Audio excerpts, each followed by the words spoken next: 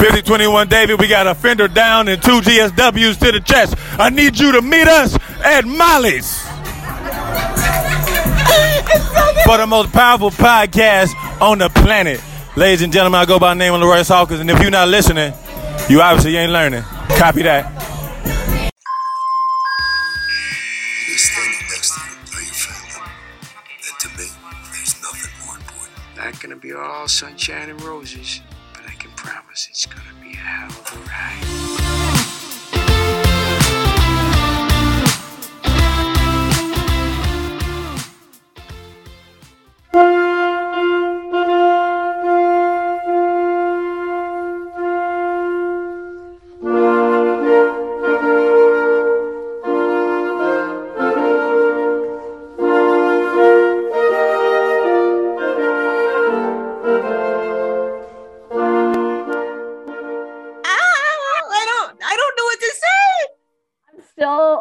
Shock, and it's been days for us, but I'm still in shock. I cried the happy tears. I couldn't believe it. I didn't see that coming. Me neither. What a night, people. What a night. Holy shit. Yes. So as you guys know, we're talking about the episodes you just watched, so pick your job off the floor if you can, because I know we're all just kind of in a state of Chicago PD induced bliss, which is something I never ever thought I'd say in a million years. I have a lot of feelings about that episode. Some are not great, but that ending was amazing. I will take it all day, every day. Bryna, I got my birthday wish. Nobody's in mortal peril. I know. I mean, well, Stellaride's relationship might be, but other than that, yes. But there's no risk of coming back to horrible injury or death. Yes, that is true. Everybody's safe. Oh my God, what a night. Wow. Wow. Just let it sink in for a second. Ready? Mr. and Mrs. Halstead. Haley Upton Halstead. I'm still in shock. When I rewatched it today, and I saw the wedding bands again, I was just like, holy shit. It just hit me all over again. I was like, they're actually married. This isn't fan fiction. There are wedding bands, legit wedding bands. Remember how during the first episode, we were like, this isn't going to happen, but we will always have the proposal. Not only will we always have the proposal, we will always have the freaking wedding. Yeah, our predictions were dead wrong, but in this case, I'm glad we're dead wrong. But even beyond them getting, let's save it for the PD section. We'll just save it. I have a lot of feelings, but yeah. So many feelings. This was a good night, which is something we never get to say during the mid-season finales. Usually it's cursing, screaming, throwing things. And tonight we get to sit here all blissed out and just that was so good. Yeah, this hiatus won't be that bad anymore. It won't. Thank God. But these were 3 really good episodes. Until the end of Fire. But yes. I'm not worried about it. We'll get there. But I'm not worried, but if I have to pick, could have been better. It could have been better. Let's put it that way. Yeah. Okay, so we do have a little bit of news, even though we're recording this early. We have a little bit of news. There was a quick little question in Matt's Inside Line this week. Somebody named Sarah asked, will Chicago Fire's Brett be visiting her baby sister Amelia this season? I read this question and I was just like, oh yeah, that's still a thing. That's the sign that Gina definitely doesn't read as much Brettsy fan fiction as I do, because I see that and I'm like, oh yeah, Amelia, duh. Scott and Amelia, duh. Duh. I expected them to go the way of Olive and the grandkid with Amelia. I thought they were going to be out of sight, out of mind. So, I mean, I kind of expected that, but I'm glad they're not. Brett, Same. Brett needs some happy things in her life right now, so. Indeed. Yeah. So Derek said, we're definitely going to see her hang out with her kid sister if the writing staff has its way. The only holdup has been the fact that Amelia is only about 2 years old and there's a pandemic. Derek said, the question becomes, how young can we have people on set? So we're working through that to find the best way to do this, because we do want to see her this year. And then there was an update as they published. Yes, Brett will reunite with her sister Amelia and her father this season, and very soon. Okay. All right. I'll take it. Cool. Yeah. I mean, cool. Brett needs all the happy, so I'll take it. Yes. Yes. And then we had some we had an article, like there was just kind of an onslaught of articles previewing the mid-season finales for, Fireman PD. But this one actually had news in it. Yeah, this one actually had news in it. Yeah, and I really hope nobody heard that burp into the mic just now. I didn't, so you just said that. Yeah, I mean, anyway. Just full disclosure, I didn't want to hear it later and just be like, oh crap. Okay, so this one does have news. This is a preview, but there is some of a look at what's to come. And so, Brenda, take us through it. Okay, so there's a couple questions. Again, a lot of it was like kind of preview stuff, but we did take some that highlighted what's to come. So one question, this is from TV Insider, by the way. So it says, last we heard, Ethan needed at least 2 months of rehab after his next surgery. Is there a return date for when we'll see him again?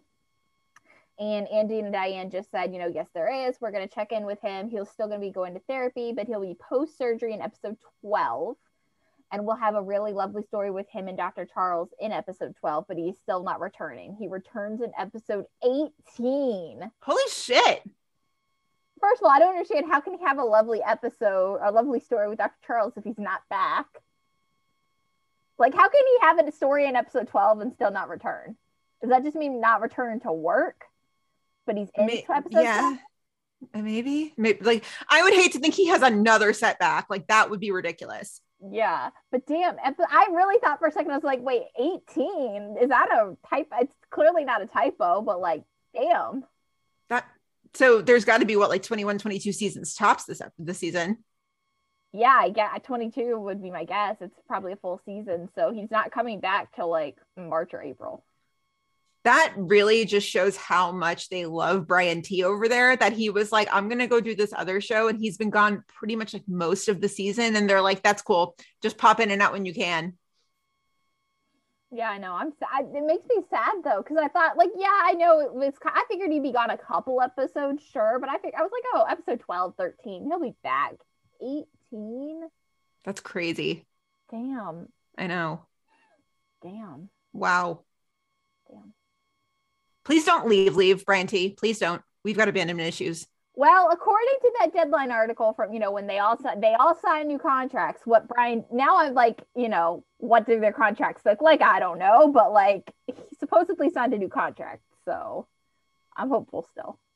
I keep my fingers and toes crossed. But that to me means nothing anymore, because I know it means nothing to me anymore. So I know.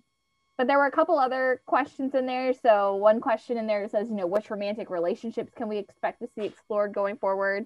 They said, the Marcel, Blake, Avery triangle. That's definitely something we're exploring, which like we'll get there.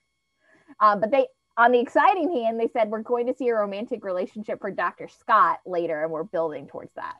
Ooh. Which, like, yes, please give me a Dylan romance. I'm here for that. Do we know them? I don't know, but give me a Dylan romance. I'll take that. Yeah, I would watch that. And then there's another one in here that says, are there any plans to see any past cast member this season? And they said yes, but we're not going to tell you who. Okay, well, Colin Donnell's in Australia, so I think that's safe. Tori's already been on, so unless they're just trying to be like, Dr. Downey's dead. Ava's dead. Yaya's show only did 11 episodes. I mean, they got, they didn't get picked up for like a full season, so she's done with our kind of people. Yeah. Maybe that would, I don't think they'd go much deeper than that. Yeah. And I mean, they're still doing The Rookie, so it wouldn't be Robin. Yeah, no. And no. Huh. Interesting. Yeah, that's an interesting one. Interesting. Yep. Something to keep our eyes off and like start theorizing about, For sure. So that's about all the news we've got. Again, we're recording early, so anything that's going to come out after the finales, it's whatever's dropping is dropping right now. So we're not in the future, so we don't get to see it, but that's okay. We do have 2 patron shout outs today, which is awesome. I love our little Patreon community. Oh my God. It's not so little anymore. No, it's like in the 70s, which I love it. Crazy. Yeah, it's so amazing. Much. I cannot believe that we are so lucky to have this community of listeners and just friends who we hang out with and watch stuff with. Oh my God. Yeah, best. It's so much fun. So we got a new patron. Her name's Alyssa Hertz. Alyssa, welcome to the family. I'm pretty sure you did already join the Facebook group, so that's good. Yeah. And then go ahead and say it. And then we've also got Aaron Judd, who I know definitely joined the Facebook group. So we're excited to have you both there. It's a lot of fun. So definitely come over there. Yeah, a lot of fun. So if you'd like to support the podcast for as little as $2 a month, please check the link in our socials. You can definitely check out the Patreon page, see which tier might be best for you. There's a lot of fun stuff going on. Honestly, I think the best perk right now is the Facebook group. So yeah, but we'll do stuff throughout hiatus as well. We'll do like live watches and things like that. We did a Netflix watch party a couple weeks ago. We watched a Dolly Parton movie together, and that was a blast. So yeah, a lot of fun. So definitely check the link in our socials. If you have any questions, please let us know. Yeah, we'd love to have you aboard. So, all right, without further ado, it's time to move into the episodes, shall we? Let's do it. I'm like jazzed. I'm excited. Let's do it. Which never happens before a mid-season finale. Okay, let's start off with Med. Easily one of the best of the season. Yeah, I mean, for sure. This whole, I mean, again, and I feel like we sound like broken records now, but we're just going to keep saying it just because it's so true that this season of Med is like just so good. So good. So good. Med is the best it has been this season. Yeah. Well, it was funny. We were talking with our friend Lizzie from Fangirlish, and it was kind of like, it's kind of a surprise that, like, you know, a lot of times when you see, I feel like this much change, or it feels like to us that there's been this much change in the tone of the show and how well it's been. Like, usually that typically comes with like big writers' room shakeups, but there's not been any writers' room shakeups that we know of. So I don't know what's going on over there, but this season is like excellent. It's so good. They have really found their groove this season and they're killing it. It's so good. Yeah. So good. Yeah. All right. So let's start off with my beloved William. Oh, William. But this was a good episode for him. This isn't an William type situation. No, the beginning is. Well, the beginning. Yeah. All right. So if you forgot where we left off, when we left off back like 3 weeks ago or whatever, Jessa, Little Miss Mascom, had invited Will to the Christmas tree lighting. Okay. Wow. Bold AF. But Will said yes, which I was like, okay. All right. So they went to the Christmas tree lighting together. Now, I will say this, every ounce of the scene is cringe. Every single ounce of it. It's so bad. It's so cringe. Like you can just tell that it was like, you know, let's gather like them and like 20 extras in this teeny little pod, and let's pretend that there's a big old Christmas tree lighting happening. Like, it's really awkward. They're counting down, they've got their candles, and then like the kids start singing, and Jessa's like, that's my niece, whatever, yay. Well, it wasn't even that part. It wasn't even like the scene itself that bothered me. It's just the Jessa Will stuff. Like, it's just awkward. I mean, and I think it's supposed to be kind of awkward, but it's so awkward. It's really awkward. Yeah. So as if it can't get any more awkward. First off, you know, they have this Christmas tree lighting. I'm also wondering if this is the Christmas tree that collapses an hour later on fire. I don't think so. I don't think so either, but in my head, I'm going to keep it that way just so I can laugh about it. Yeah, for sure. But also, if you really look closely at this, like the scene with the Christmas tree, I know exactly where that is. Yeah, there's a Walgreens across the street, and then Dylan's candy shop is like, oh, I do know where that is. I do know where that is. Yes. If there's any doubt as to whether we miss Chicago. Yeah, we went. Didn't we go in that Walgreens? Yeah, we did go in that Walgreens. Yep. It's like hidden because I went there one time for like headache meds or something at night. And like the guys at the hotel were like, yeah, it's at the Walgreens. And I'm walking like back and forth. I'm like, okay, I hit the river. I went too far. Where the hell is this Walgreens? And then you realize it's like tucked into the shopping center. I miss Chicago so much. I know. I miss it so much. Kills me. So this is cringy enough, right? Well, Jessa is like, hey, why don't we go back to my place? I have this eggnog recipe I want you to try.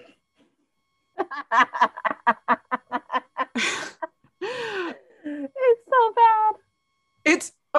She is bold because listen, 9 times out of 10 in a world that is not Chicago Med, a girl does not just invite you over just to taste her eggnog. Okay.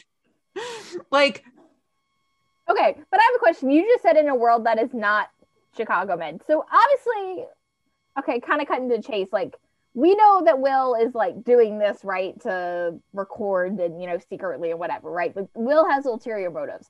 Do we also not think that Will did something with her? Or are we thinking that was like totally, you know, platonic and he just recorded her?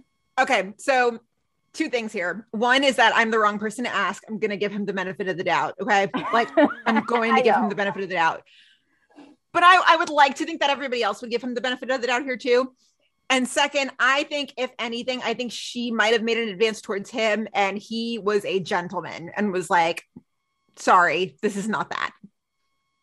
See, I don't think he did either. I had to obviously ask because we've been making jokes about the fact that like once Will accepted this date, whatever, that like, of course he's going to sleep with her. I don't think he did, but I don't think it was because he was a gentleman. I just think that he was so focused on getting the recording that like, that was the only reason he said, like, it wasn't because he's not interested. Cause I think if Will had really wanted to, I think he would have slept with her.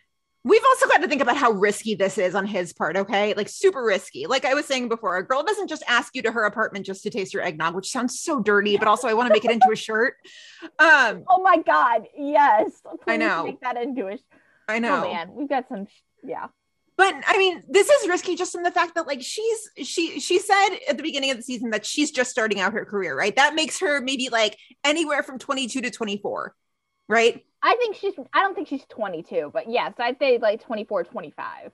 Yeah, she's a baby. She's just starting out. And when you're just starting out in your career, you're a mess. Okay. Like you don't know, you'll do anything as long as it's like going to impress the boss. Right. And years from now, it's the kind of stuff you look back on and you're like, well, shit. Okay. I was just a little overeager. Will is like, you know, I know in real life, Nick's about to be like 37. Right. Right. So if Will's about the same age, then I mean, that could so easily go the wrong way. And I think back to the Newsroom. I don't know if you remember this episode just because it's been so long since we've watched the Newsroom, but when Dawn has to interview the girl on campus about, I think it's like a college rape scandal. And he makes a point to stand as far away from her in the room as he possibly can. That's what I think back to because it could go wrong so quickly. And all Jessa needs to do is misconstrue one thing and all of a sudden we've got a severide to her little situation. Here's the thing. Okay, so yes, I do remember that episode. God, I miss that show, by the way. I know. Throw that in there. I miss that show, especially now. But I think 2 things. One, I think Will thinks I don't think Will's thinking that far ahead. I don't think as much as, you know, I don't think he's that smart. I mean, he's smart, but I don't think he's smart to think like that.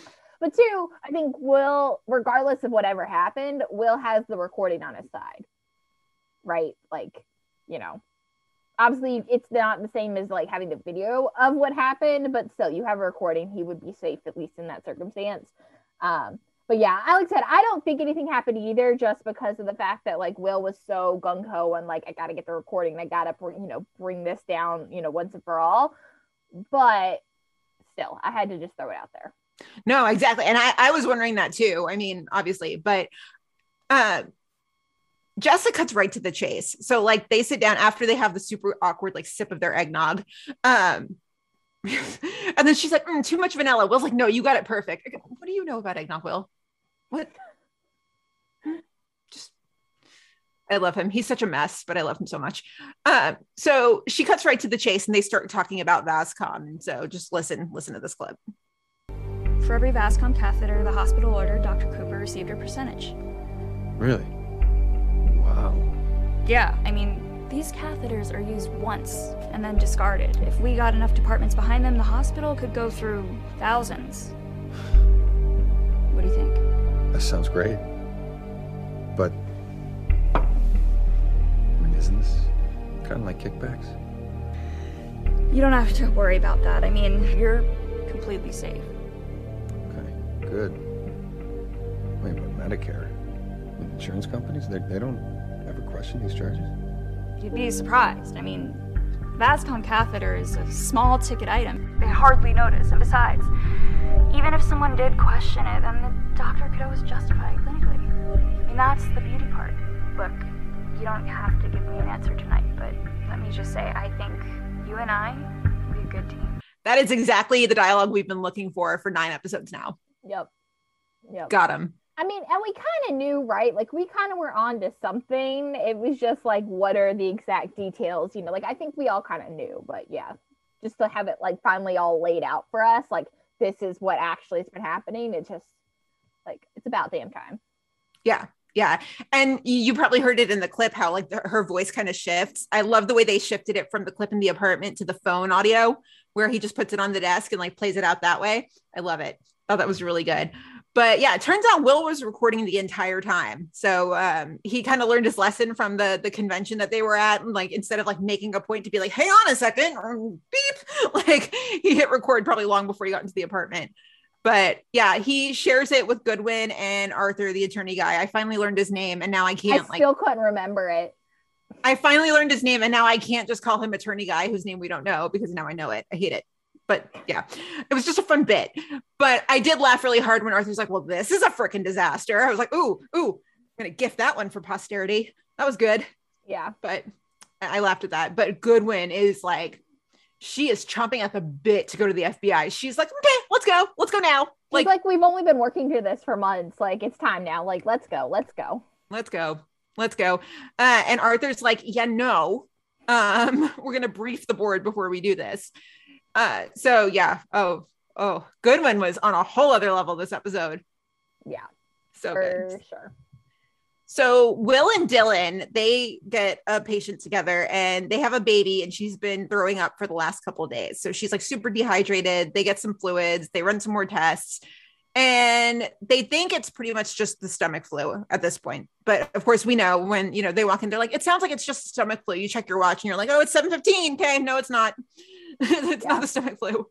I did both like laugh and roll my eyes when they walked in and the dad was like, so we looked on the internet and this is what she has. And Dylan was like, that's not what she has. Yeah.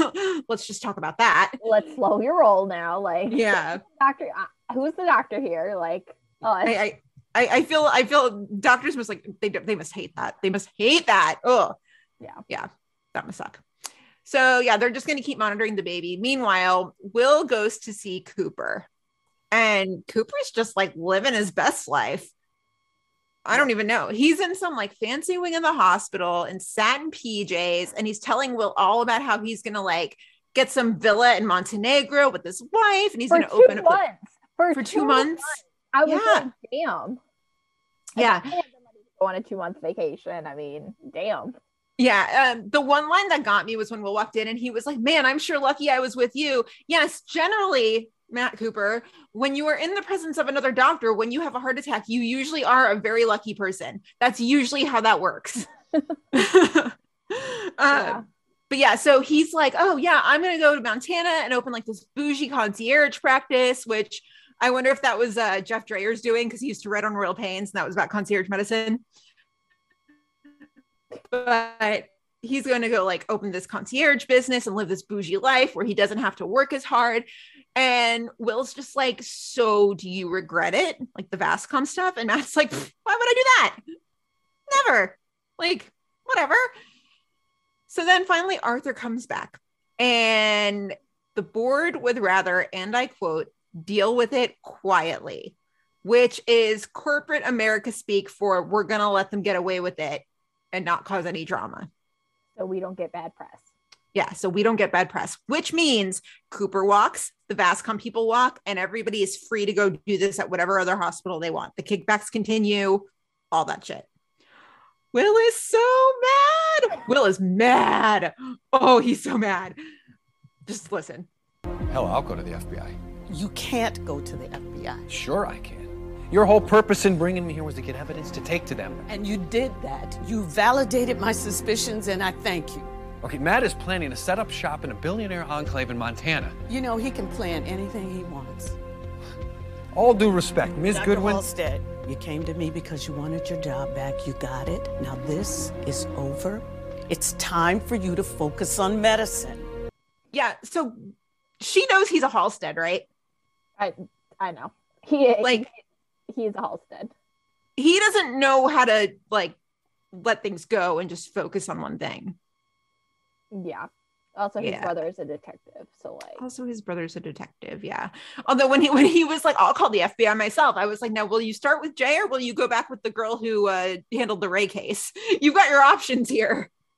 Or you just go to FBI over on CBS, Yeah. another Dick Wolf property. I mean, the crossovers are endless, people. We are always going to find a way to relate it back to FBI. We want this crossover, okay? Like, we're gonna make it happen. God damn it! One day, maybe we're not this year. manifesting. We're manifesting that ish. So Yes, manifesting. Just pick up the phone and call OA and be like, my brother's fiance, if I even know that they're engaged, worked with this guy in New York this one time.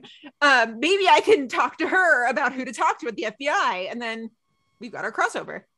Yep. We're just going to have to start finding ways to bring in the FBI on everything. I mean, it's already happened twice this year. So, I mean. Yeah. They don't need to work with the Chicago Bureau. Psh, forget them. Work with New York. Yeah. New York, please. Only Please. New York. I mean, international too. Fine. Most wanted. Sure. But like, yeah. I will never not take an excuse to loop in Forrester. I'm kind of obsessed, but you know that. I haven't seen this week's yet, by the way. I haven't either. That's tomorrow. So good. So good. Anyway, that's another discussion. So the baby starts crashing. They send the baby for a CT, and Will is just being like, Will's just being sad boy Will in this episode. Like after the whole FBI thing, he's just like, nobody likes me. Like I'm gonna go eat worms. And so he's just really pissed at the world. He's like, oh, what did this little girl ever do to deserve this? And then he storms off, and Dylan's like, all right, somebody's going through something. Like, all right, whatever. Even when Will said that, I was like, that's a little bit of a reach, Will, but I see what you're aggressive, but like, okay. I get it. Okay, well, you're mad. We know. So the tests come back. The baby has something called an OTC deficiency. It's pretty serious, but she should be okay in the end. She'll need a liver transplant. But Will again, like, is pissed at the world. He's like subtweeting while talking. I don't know. He's being passive aggressive is the better way to put it. But Dylan's like, okay, fine. Like, I'm taking the bait. What the hell? What is going on? Like, tell me. And Will's just like, you got a baby, totally innocent, has to suffer while a bunch of crooks in this world are getting away with everything. And then he's like, I'll see you at the Christmas party. Hope the spike is, or the punch is spiked. Sad boy Will. Sad boy Will. Sad boy Will. Such a mood. New Will unlocked. Yep. Oh, Will. So then we get to the Christmas party. And I mean, we'll fully dissect the Christmas party. Oh my goodness. This was just like the Christmas party that just kept giving.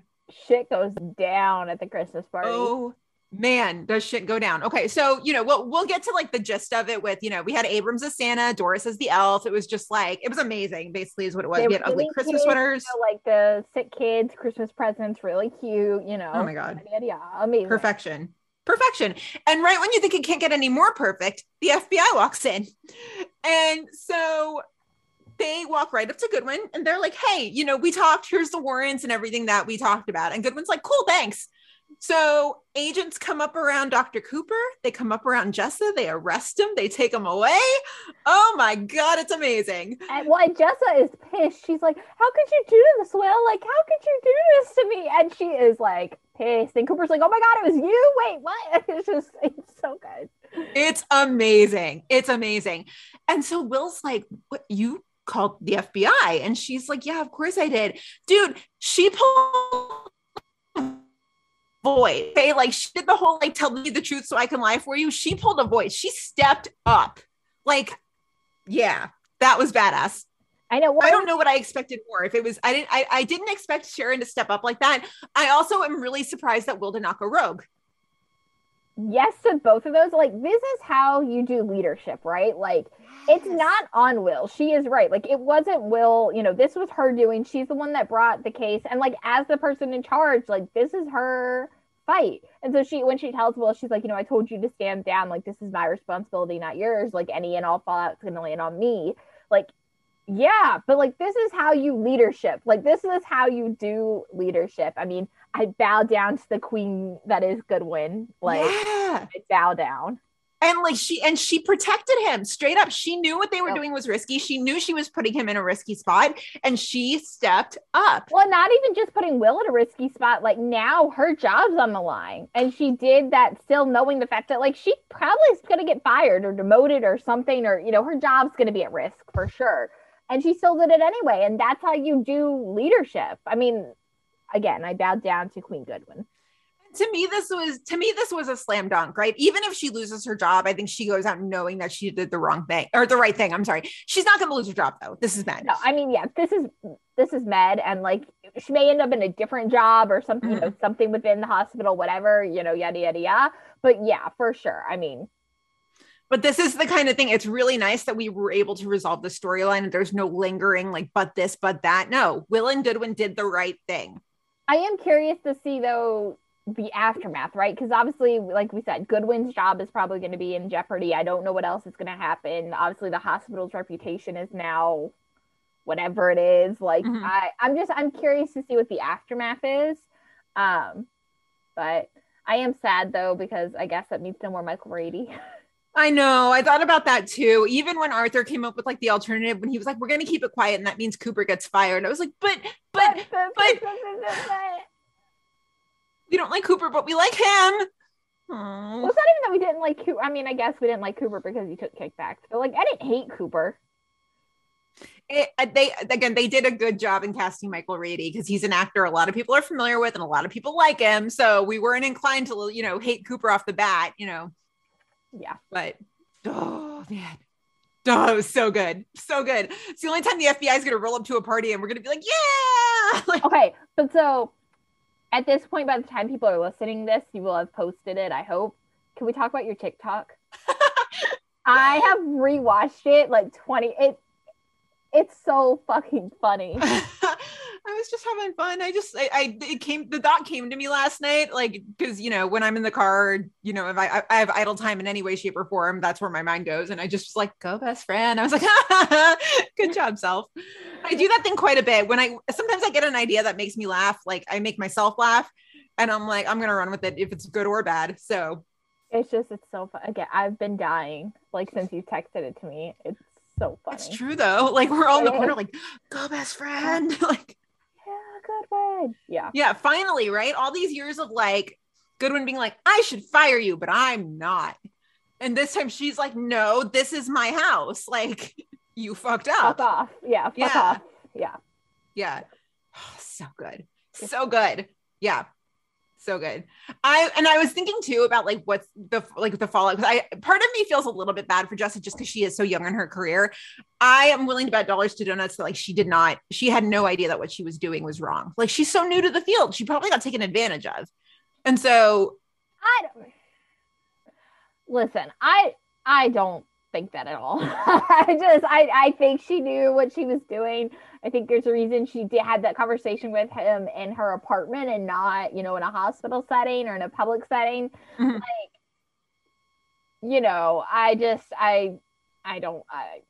Jessa can fuck off. I don't care. Yeah. Yeah. So, yeah, I felt good about that. I was like, oh, that was wonderful. So, yeah. Moving on to Stevie and Vanessa. Bryna, take it away. Yes, I really love the Stevie and Vanessa friendship pairing, whatever that's like slowly developing. They're like a good pair. I really like it. But before we get into Vanessa and Stevie, we've got Vanessa and Maggie, because Vanessa's drug test results came back and they are negative. Thank God. She's not going to get caught. But Maggie, of course, is the one to start out, and she is apologizing. She's like, I feel like this whole thing is my fault. All the pressure I put on you, blah, blah, blah, blah, blah. And Vanessa, though, like, calms her down. She's like, no, like, it's not. I swear it's not all you. But she does, like, kind of understand, like, why Maggie sought her out, all that stuff. A nice mother-daughter, biological mom-daughter moment, whatever you want to call them, but really a nice moment. So... But then again, then we move into Vanessa and Stevie, and they get a patient who has had a seizure and is running a fever and has like a slightly enlarged liver. So they're like, okay, it's test time. Like, let's do some tests. But Maggie comes in though as they're like taking the patient out to run some tests and mentions that the patient's insurance like wouldn't run. But she's like, no worries, like we'll figure it out, whatever, it's fine. But like just, FYI, your insurance isn't working. I get that the point of this was to show that like, there's more going on, but also I thought it was super awkward how every time something went wrong, Maggie popped up and was like, your insurance wouldn't take, your credit card got declined. Like the woman's having a seizure. Just like let her live. Let her deal. Yeah. I mean, yeah, it was definitely to illustrate that like something, all this stuff has been going on behind the scenes, but I don't think it would have happened like that in real life. So, yeah. But so they go back and check on the patient. She is jaundiced. So they're like, again, they run more tests. And now the Mackie comes back, like you just said, and she's like, oh, your credit card's declined. And she's like, okay, but it's fine. We'll figure it out. Like, you're going to run more tests. And it's just like, okay, this is awkward. But of course, the tests don't show anything. But Stevie being Stevie and the genius that she has a hunch on something based that, like, when she was homeless, that, she saw once. So Stevie does, like, a thorough examination of the patient and finds a scab, like, on the back of her neck from an insect bite. So they do some more research. They figure out that, turns out their patient has typhus, which she got from a flea bite, which is what that scab was. It's like microscopic. How did that, like, okay, first off, how did that bite get so big? But also, like, fleas are like teeny tiny. I think it's because they mentioned the fact that obviously the flea then came from like a rat, which, obviously all the disease got transferred from the rat. So like, I guess if it's a diseased flea, then the bite got infected and she didn't know, like, I don't think fleas are that big, but. That's like new fear unlocked, man, that a flea bite can lead to all that. Yeah, I know. Ooh. And so finally the patient comes clean about like what's really been going on. She admits to her husband, boyfriend, whoever that was in the room with her, that, she got fired from her job and has actually been going to their storage unit every day to pretend like she's going to the office. When in fact, really, she's just going there to look for jobs and yada, yada, yada. But so she'll be fine, typhus is curable. She's fine. But this prompts Stevie and Vanessa to have this talk at the desk about the fact, Stevie goes on about, the fact that like, she's kind of been in the similar situation about she hid the fact that her mom was homeless, they were homeless for a while and yada, yada, yada, and how hard that was. And then Vanessa mentions, that she's been keeping up a lie too. And like, it's costing, her a lot. Can I share what an airhead I am? Okay, so this is airing and I'm watching it or whatever. And Vanessa's like, yeah, it's costing too much. The first thought in my head, I'm like, Vanessa, it was just Adderall. Jeez. Cut to the Christmas party. And I was like, oh, that. You didn't get the whole setup from the first scene, when they're. Anyway. My mind is going in my old age. Yeah, you're old age 35 now. So old.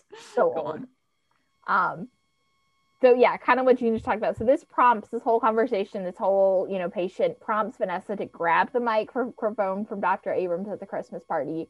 And she tells the whole hospital that Maggie's her biological mom.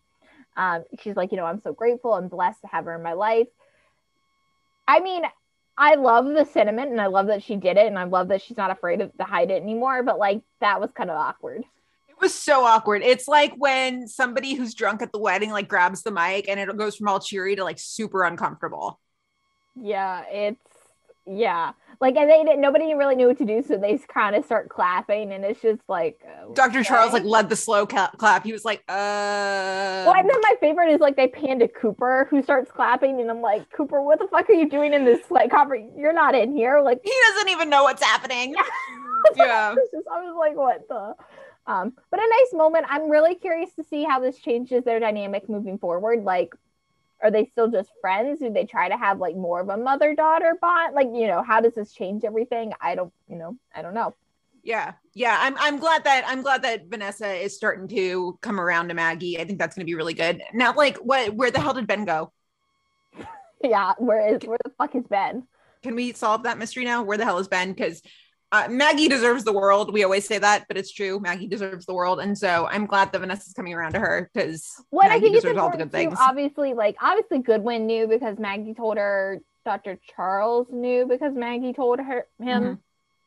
But I'm glad that everyone else didn't find out for like on accident. Like, I'm glad it was Vanessa's choice to tell everyone, because that, like you said, it shows that she's come around and she realizes like Maggie wasn't trying to overstep or like be her mom. She was just trying to get to know her or whatever. And so now that Vanessa realizes that, it's, you know, I think it's going to be only for the better. So for sure. But yeah, everybody's face, how like they didn't know what to do. And then like if you look at Dylan behind Dr. Charles, he's like uncomfortable and he's like, okay. So awkward. I mean, again, great moment, but like awkward. Yes. Yeah. So moving into Crockett. Oh, you want to talk about awkward? Yeah. Can we talk about something else that's awkward? I mean, okay. Oh boy. Like, okay. So we start off and we see Avery. Hey, Avery. Hi. Like, love you. I still fucking love Avery. I know. I love her too. I love her. I love that she like isn't afraid to be silly and, you know, make jokes, but then, you know, can also be serious. Like, I just love Avery. I think she's perfect for Crockett. She's fantastic. Yeah, she's fantastic. So they just have their cute little banter. And then Dr. Blake is like, please don't bother Dr. Marcel. Like, he's working. And she's like, okay, Dr. Marcel. That's what I love her. Like, the jokes. I fucking love Avery. I love her. Yeah, I love her. I love her so much. So their patient, Dr. Blake and Crockett, their patient's finally getting his liver transplant. Finally. So, you know, they have this moment with the family and everything. I caught one thing that I was like, what? Did Crockett say the guy's blood type was D negative? I was trying to Google and see if that's even a thing. I couldn't find anything, but I'm not saying he didn't say that. I was trying to Google, you know, maybe it is. Yeah, let me see what the internet says here. Let's see. The D antigen in the RH system determines, okay, that's what are the 6 major blood types? There we go. Thank you, Google. Let's see. 4 major blood types in humans: O, A, B, and AB. Okay, but you said there were 6. Things that go over our head, so I guess it could technically be a thing, but individuals with type O RHD negative blood are often called universal donors. Well, he's not a universal donor if it was so rare to match the liver. Yeah. Okay, we're going to need Jeff or Connor to clear that up. Somebody, please. Please? We're not doctors. We just watch a lot of medical shows. Yeah, when he said D negative, I was like, is that even a thing? Yeah, I don't know. Okay, so then later on, Dr. Blake and Crockett are looking at scans for this guy, and they're like plotting their way in for the surgery or whatever. And they're standing kind of close. Okay, question though for you, because before we get into it, does this feel like this is all kind of coming out of left field? Yes. It feels so weird. Like, it feels like all this stuff is coming out of left field, and I don't like it. Well, yes, but no. I'll get into why. Yeah, because okay, if you look back on it, Avery's been the one who's been like pushing everything forward, right? Asked him out for drinks. She's been flirting. Right. Crockett has rebuffed her advances at every single go. Okay, every single go. Well, in the beginning he did, but then he went for drinks, and he went for drinks. He wouldn't go to her place though. I guess, but so yes, but no, because we wanted Avery and Crockett, but I don't know if Crockett feels the same way about Avery. We haven't gotten that indication. Don't even put that out in the universe. No, I didn't hear you say that. I don't refuse to believe it, because this love, this is just so weird. I know. Okay, so they're plotting their plan of attack, and out of nowhere, Dr. Blake just goes, "Is that aftershave?" And so, yeah, okay, it's awkward first off, but also okay. I learned in this episode that there's like a companion pack to the Crockett voice. Okay, you know how Crockett has the charm voice? There's a companion pack to it. So it's not just the charm voice. He has a charm stare and a charm stance. And so he gives her the charm stare in this scene where like she's right by him, and he just like from where he's standing, he just looks at her with like those eyes. And I can't even recreate it, but he has the Crockett charm stare. Did you notice that? Crockett is just so full of swagger. I mean, everything about him is just, yeah. It really is. And I thought about this too, because I was like, okay, this is sick. Like, he's in a love triangle with a mother and daughter. Like, what? I mean, like, the hell? What the hell? What the fuck? But also, the swagger on that man to be in a love triangle with a mother and daughter, right? It's so weird. This is like one of those things you read about in like taboo romance novels, but you don't really see ever play out in like mainstream media. But I guess Med's deciding like, fuck it all, and we're gonna go there. You've got to have some serious game to be in a love triangle with a mother and daughter. Okay, yeah, that's all I'm Crockett, saying. I mean, granted, I don't know how well this is gonna go, who he's gonna end up with, yada yada yada. But only Crockett could pull this off. It's true. Only It's Crockett. true. I don't even think. You know who else could pull it off in the One Chicago universe? I think there's only one other person I can think of that would.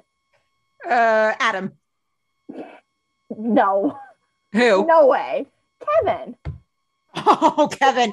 Kevin's such a smooth operator. Yes, 100% Kevin. I can't believe you said Adam. Well, because Adam wants to be like Kevin.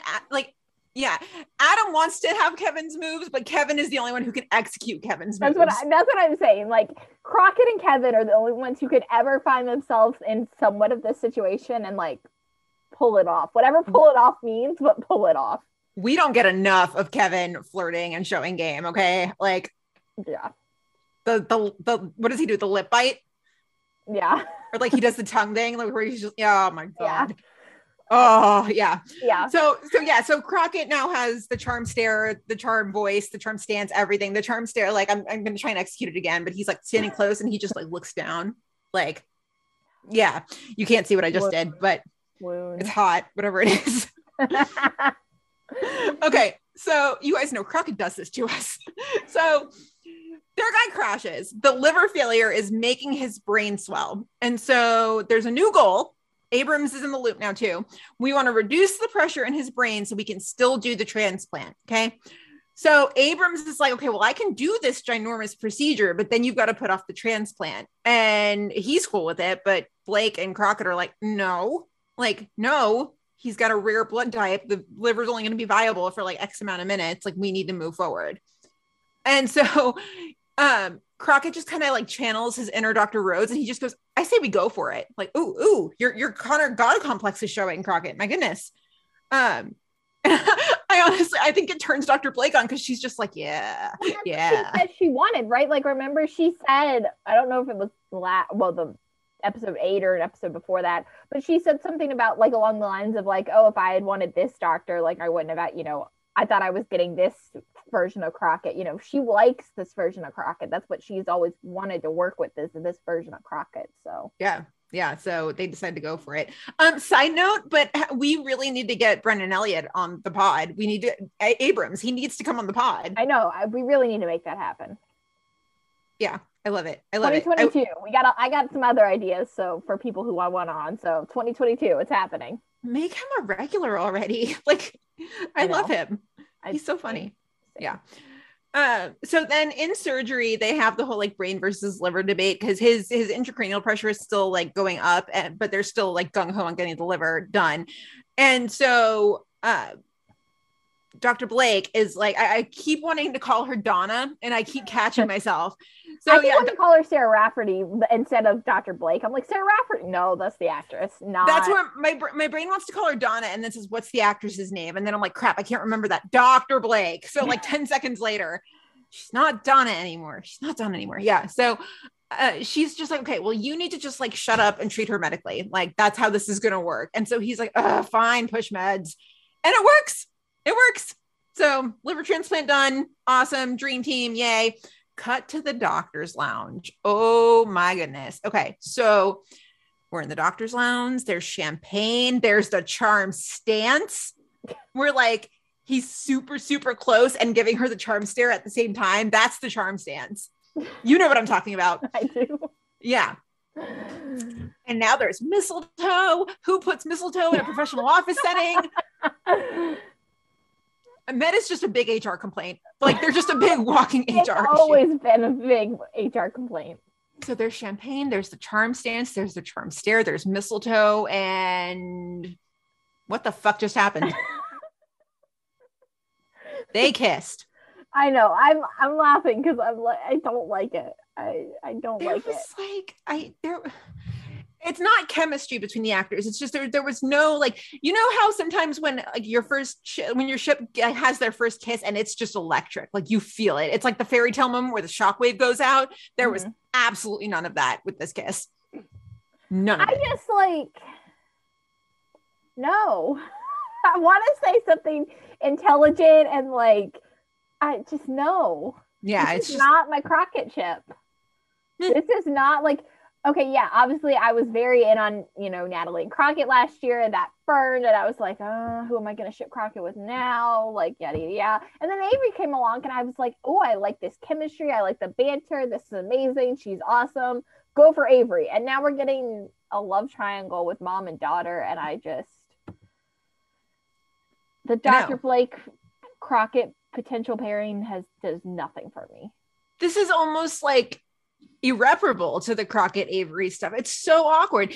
And okay, hang on a second, because we really got to talk about what happens if Crockett still like plays the other side of this. Like if we come back in the latter half of the season and he does not tell Avery about the kiss with her mom, that is dog territory, Crockett. Don't you dare. I know. Part of me is not looking forward to this triangle playing out, only because I'm worried what it's going to do to Crockett as a character. Like, are we going to go back to season 5 Crockett, like when we first met him and he was like the other man to April and Ethan? Like, I don't want that Crockett back. There was a reason I didn't like Crockett back then.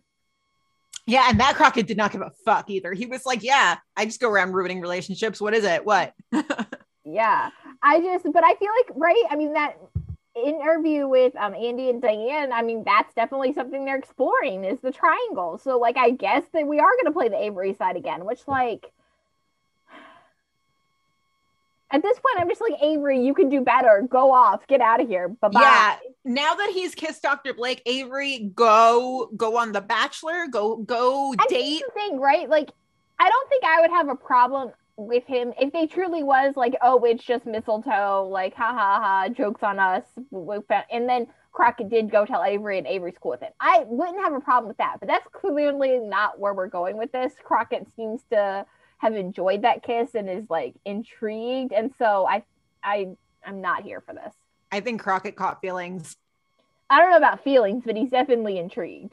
Mm-hmm. Yeah, because then they go down the stairs at the Christmas party, and Dr. Blake is like, "So what happened upstairs was just for fun." And Crockett gives the smile, and he's just like, "Mistletoe. It's never just mistletoe, okay?" And she smiles too. Dr. Blake smiles as she walks away too, and I'm just like, "Fuck." She also didn't stick around for the Christmas party. Okay, Scrooge.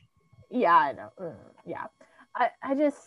I'm not enjoying this pairing. I'm not looking forward to this triangle. I hope we don't ruin Crockett, because right now Crockett is my favorite character.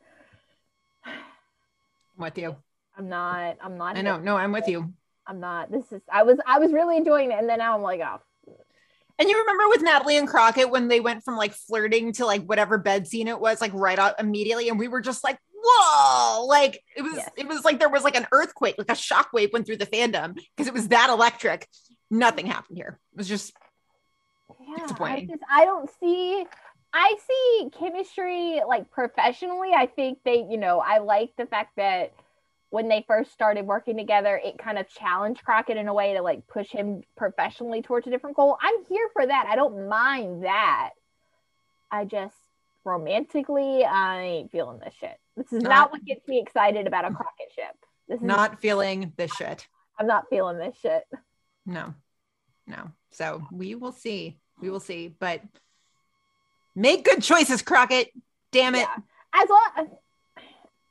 Let's put it this way too before we move on. I will say, as long as Crockett is still a person that I can root for, I guess I can potentially get behind something.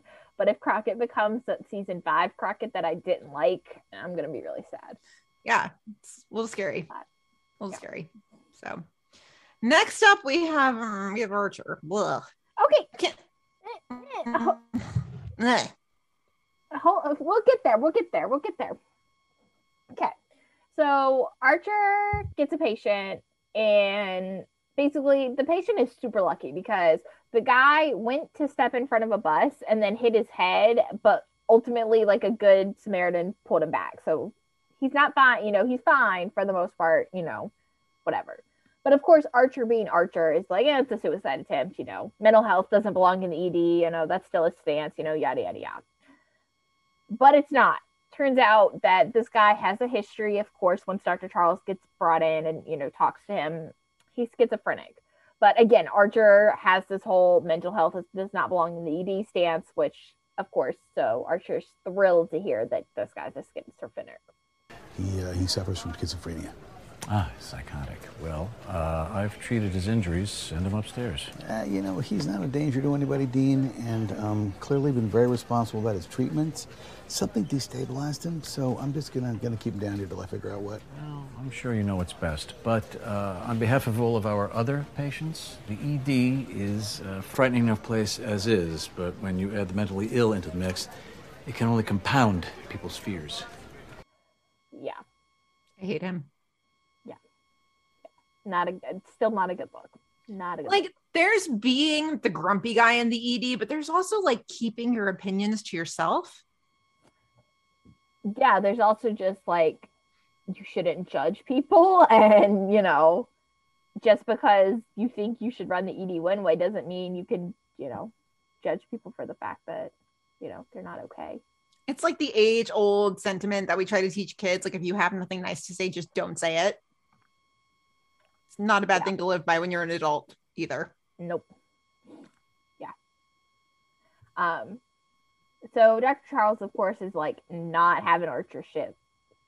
And he goes back and talks to the patient and try to pinpoint like why this episode happened in the first place. But again, Archer later on, Dr. Charles like walks out of the room that time and it's like, Archer's like, is he out now? And Dr. Charles is like, no, calm down. And so Dr. Charles decides he's going to take Archer and show him something. So they go up to Dr. Charles' office, and it's some sort of simulation that is used for psych residents to give them kind of a sense of what some of the patients experience. So Dr. Archer puts this, you know, headpiece thing on.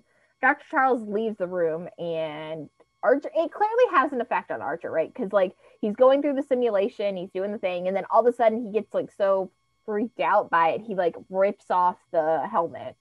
So clearly has some effect on him. Did you catch the like? Because I mean, schizophrenia is marked by both visual and auditory hallucinations. There really was only one visual hallucination though. Did you catch it with the trash can? No. Because you know how he's going through the simulation, he's hearing whispers and stuff. Well, at one point there's a trash can and there's these like fake spiders coming out of it. And even that like spooked me. I was like, never mind. So yeah, it was interesting that was all it took to kind of get Archer to come to his senses. So we go back to Dr. Charles, and basically what he ends up figuring out is that the reason this patient had an episode is that he had been starting a couple months ago to take this like health tea for like energy or some weird shit like that. So Dr. Charles found out, he called the health store for the, you know, the list of ingredients. And apparently one of the ingredients that's in this tea speeds up like how the body processes some of the meds this guy's taking, which effectively renders him useless. So basically, as long as he cuts out the tea, like he'll be fine with his normal medication. So patient's all good. But so Dr. Charles goes to find Archer up on the roof, which, you know, green screen, I could still tell, but it's not as bad when they have like the nighttime green screen as the daytime green screen. Right. But it's still not great, but nighttime isn't as bad as the daytime. It's not as glaring. No. But we do get this like pretty nice moment between Dr. Charles and Dr. Archer. You know, Dean, I understand how terrifying it must be. What? Well, for a soldier to ask for help, right? For a soldier to think that they might be one of them. You know, someone who could lose it at any second, fall apart. Hey, that's not gonna happen. It's always been so mysterious to me. You know, I think about guys like you and Ethan over there doing your jobs. You guys are like bravest people I'll ever know. But when it comes to to saving yourselves? Listen, it's not always so bad. Comes and goes. Anyway, I get that it's complicated, okay, but I just want you to know, if there's ever anything I can do, you know I'm around.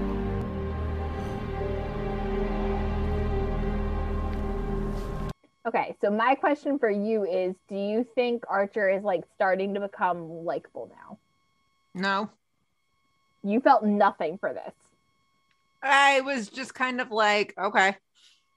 Because, I mean, the whole I'm sorry about Neil, like,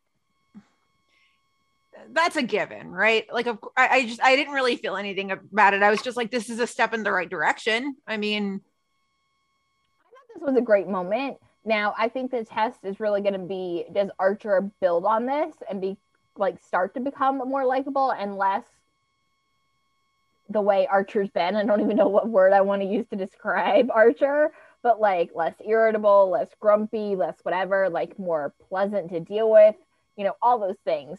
Or is he still just going to stay Archer? Because I feel like this was somewhat of a breakthrough, but it's not going to be worth it if he doesn't build on it. So hopefully we'll see him build on it. But yeah, definitely a step in the right direction. But I like this. I thought this was a good moment. Archer's best moment by far on this show. Yeah. So. Yeah. Well, I mean, we'll see. I'm just like, I'm very meh on Archer. I'm just like, okay, you're here. You're annoying. I mean, yeah, he's definitely not my favorite, but I'll be curious again to see where he goes and if he becomes more likable after this, because I thought this was a decent first step. Yeah. Yeah. So, any other notes on Med? No, but a solid mid-season. Although I am kind of now dreading. I still think it's going to be great. I'm not, but if we're really this Crockett, Avery, Blake triangle, I'm really dreading that.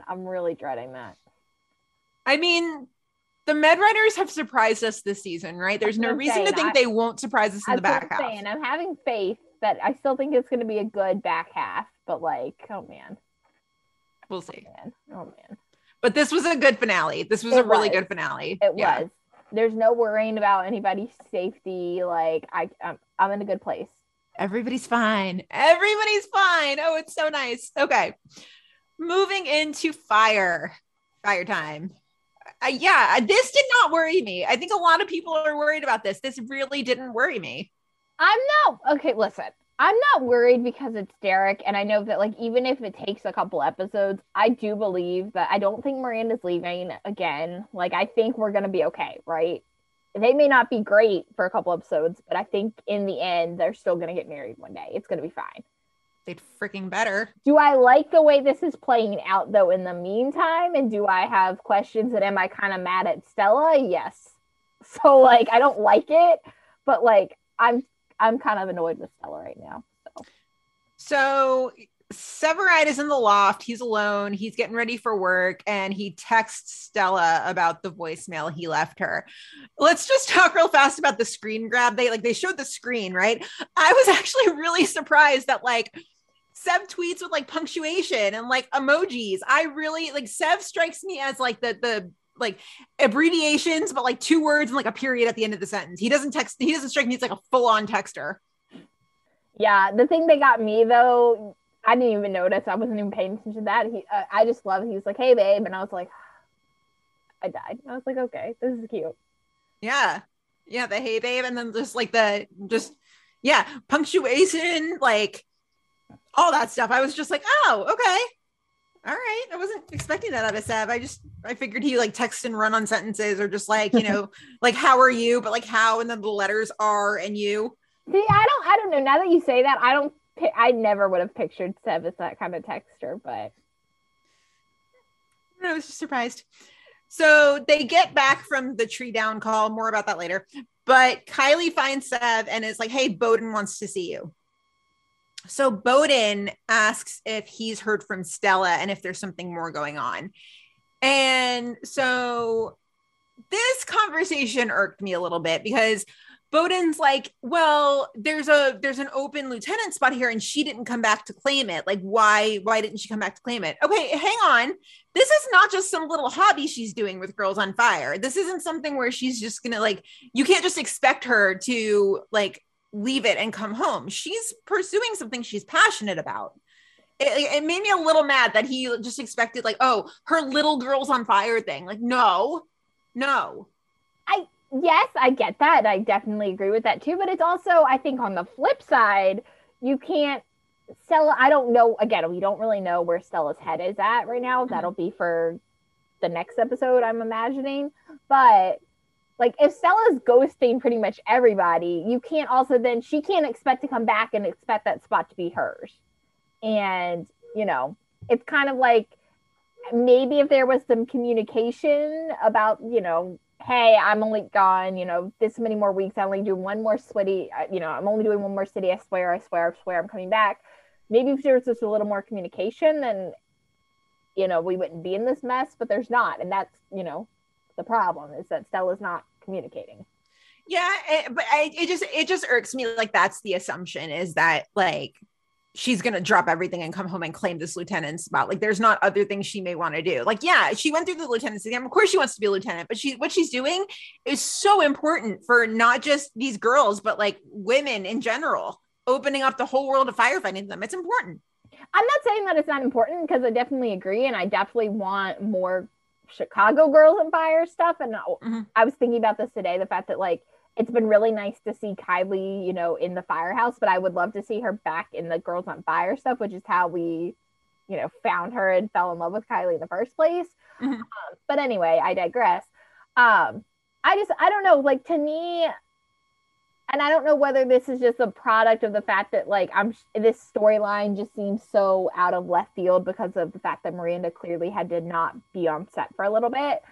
So they kind of just were like, hey, Stella's gonna go do Girls on Fire in Boston for a little bit and whatever. Like, earlier on, she was so focused, and like kind of at the end of season 9 and early in season 10, like her whole focus was like, yes, I finally became a lieutenant, but I'm sad because I'm never gonna find a place as good as 51, right? And I wish I could stay here. And so for me, it just seems so weird that like she got the chance, right? Like, Casey left, and yeah, that sucks, but now she has an open lieutenant spot on Truck 81, which is her home. Like, that's where she wants to be, and she didn't come claim it. I'm not saying that what Girls on Fire is not important, and that like obviously finish your Boston one, but like I'm sure there was somebody, or like, why didn't you ask Seeger to then also come, hey, can you tag me out? I really need to go back and fix things at 81, like go do the girls. You know, I just feel like, and again, I'm sure we'll get answers to all of this in the next couple episodes, but like, it just feels like for her to be like, oh yeah, 80, you know, I want to stay at 80, you know, I wish I could stay at 51. I want to be a lieutenant. It just feels like, you know, the fact that she didn't come get it feels a little weird too. But again, I think that's just more of a product of like, this whole Girls on Fire storyline was clearly just a way to get Miranda out for a little bit. But it just feels weird. Yeah, I just don't think it's fair to expect her to like come home at their beck and call. Like, okay, but Stella, we let you go for this long. Come home now. Come here, Stella. Come here. Like, that doesn't seem fair to me. But I mean, do you really think they can just be like, oh yeah, go off for 5 months? I mean, it's not been 5 months, but you get my point, right? Like, you can't just also, like, things have to move on, and like, you can't just have an open spot either without being like, I'm for sure coming home in 2 weeks. Yeah, but I mean, maybe she doesn't think that it was a given that she'd get it. I mean, she probably would think that she'd have to go through a whole process and be stacked up against other lieutenants. I mean, but I think that's fair to assume. I think at the end of the day, this whole point comes back down to like, Stella didn't communicate, and that's the problem here, is that Stella to say, hey, am I up for it? Hey, am I doing this? Hey, what's going on? Yada yada. Stella just like is like, I'll talk to you later. Bye. Yeah. So I'm a little, I mean, it's just, again, it's all weird because we all know the reason why this whole storyline even happened in the first place. But, you know. Yeah. So Bowden basically just tells Kelly, like, if I don't hear from Stella by the end of the next shift, the lieutenant job goes to Pelham, which I'm still cool with. I'm still cool with Pelham. Like, I'm not mad. Listen, I'm not mad. I mean, again, I still would like Stella to eventually become Shark Lieutenant, and she obviously is going to be one day. You know, it's going to happen. Pelham is not going to be. I don't see Brett Dalton permanently joining the cast of, you know, Fire, but I'm not minding it while he's, you know, he's fine. He's fine. Yeah. He's fine. Yeah. So Seb steps outside to call Stella when Seeger shows up. Why is she still here? This part. Yeah. Why? Like, why? So she is here to, and I quote, claim her beer and have him look over some crime scene photos. Look, claim your beer. A deal's a deal. I get it. You can't claim your beer when the guy's engaged. Can't do it. I know. She's being so obvious, and Kelly's trying to be nice and be a friend, but like, okay, I put this in the context of like, if this was, it depends on who the woman is, right? So if I know there's some girl out there who's like thirsting for Charlie and wants to claim her beer, I'm like, no. But if this is like some friend of his from college, if I know this other person, I'm like, yeah, dude, whatever, go. Like, we're all family. I don't care. But like, yeah, she's made it quite obvious that she is thirsting for Severide. Like, yep. Which, like, okay, honestly, Seeger can't blame you, but back it up. Right. Back it up. So yeah, there's tasting your eggnog and claiming your beer, and neither one is okay. So this is getting like dirty drinks over here. I don't know what's happening tonight. We're not even drunk. We're not even drunk. That's the thing. No, we're both drinking water. Like, yep. Oh goodness. Now we know what's going in the Instagram caption. So yeah. So Andy's like, oh, I know you can't duck me while you're on shift. Okay. Now you're getting into creepy psycho stalker territory. Back it up. Mm-hmm. Back it up. So she tells him to meet her after shift. And so even then she's like, she walks to the car and she's like, I know my winning smile and flawless personality may not seal the deal, but you can't resist what's in this envelope. You're an arson investigator through and through. You know it and I know it. We all know it, but stop being so flirty. I agree with that, but flawless smile, winning personality. No way. No. So they go over the crime scene over drinks. And Severide does Severide things. He talks arson to me and it's hot. You know, anytime he's like, well, I think this happened because this charge that went to here. And we're just like, oh, stop it. Like, stop it, Severide. I'm flushing. And so Seeger tries to get him to come back to OFI. And she looks at him. She goes, you and me, we're the Avengers. No, you're not.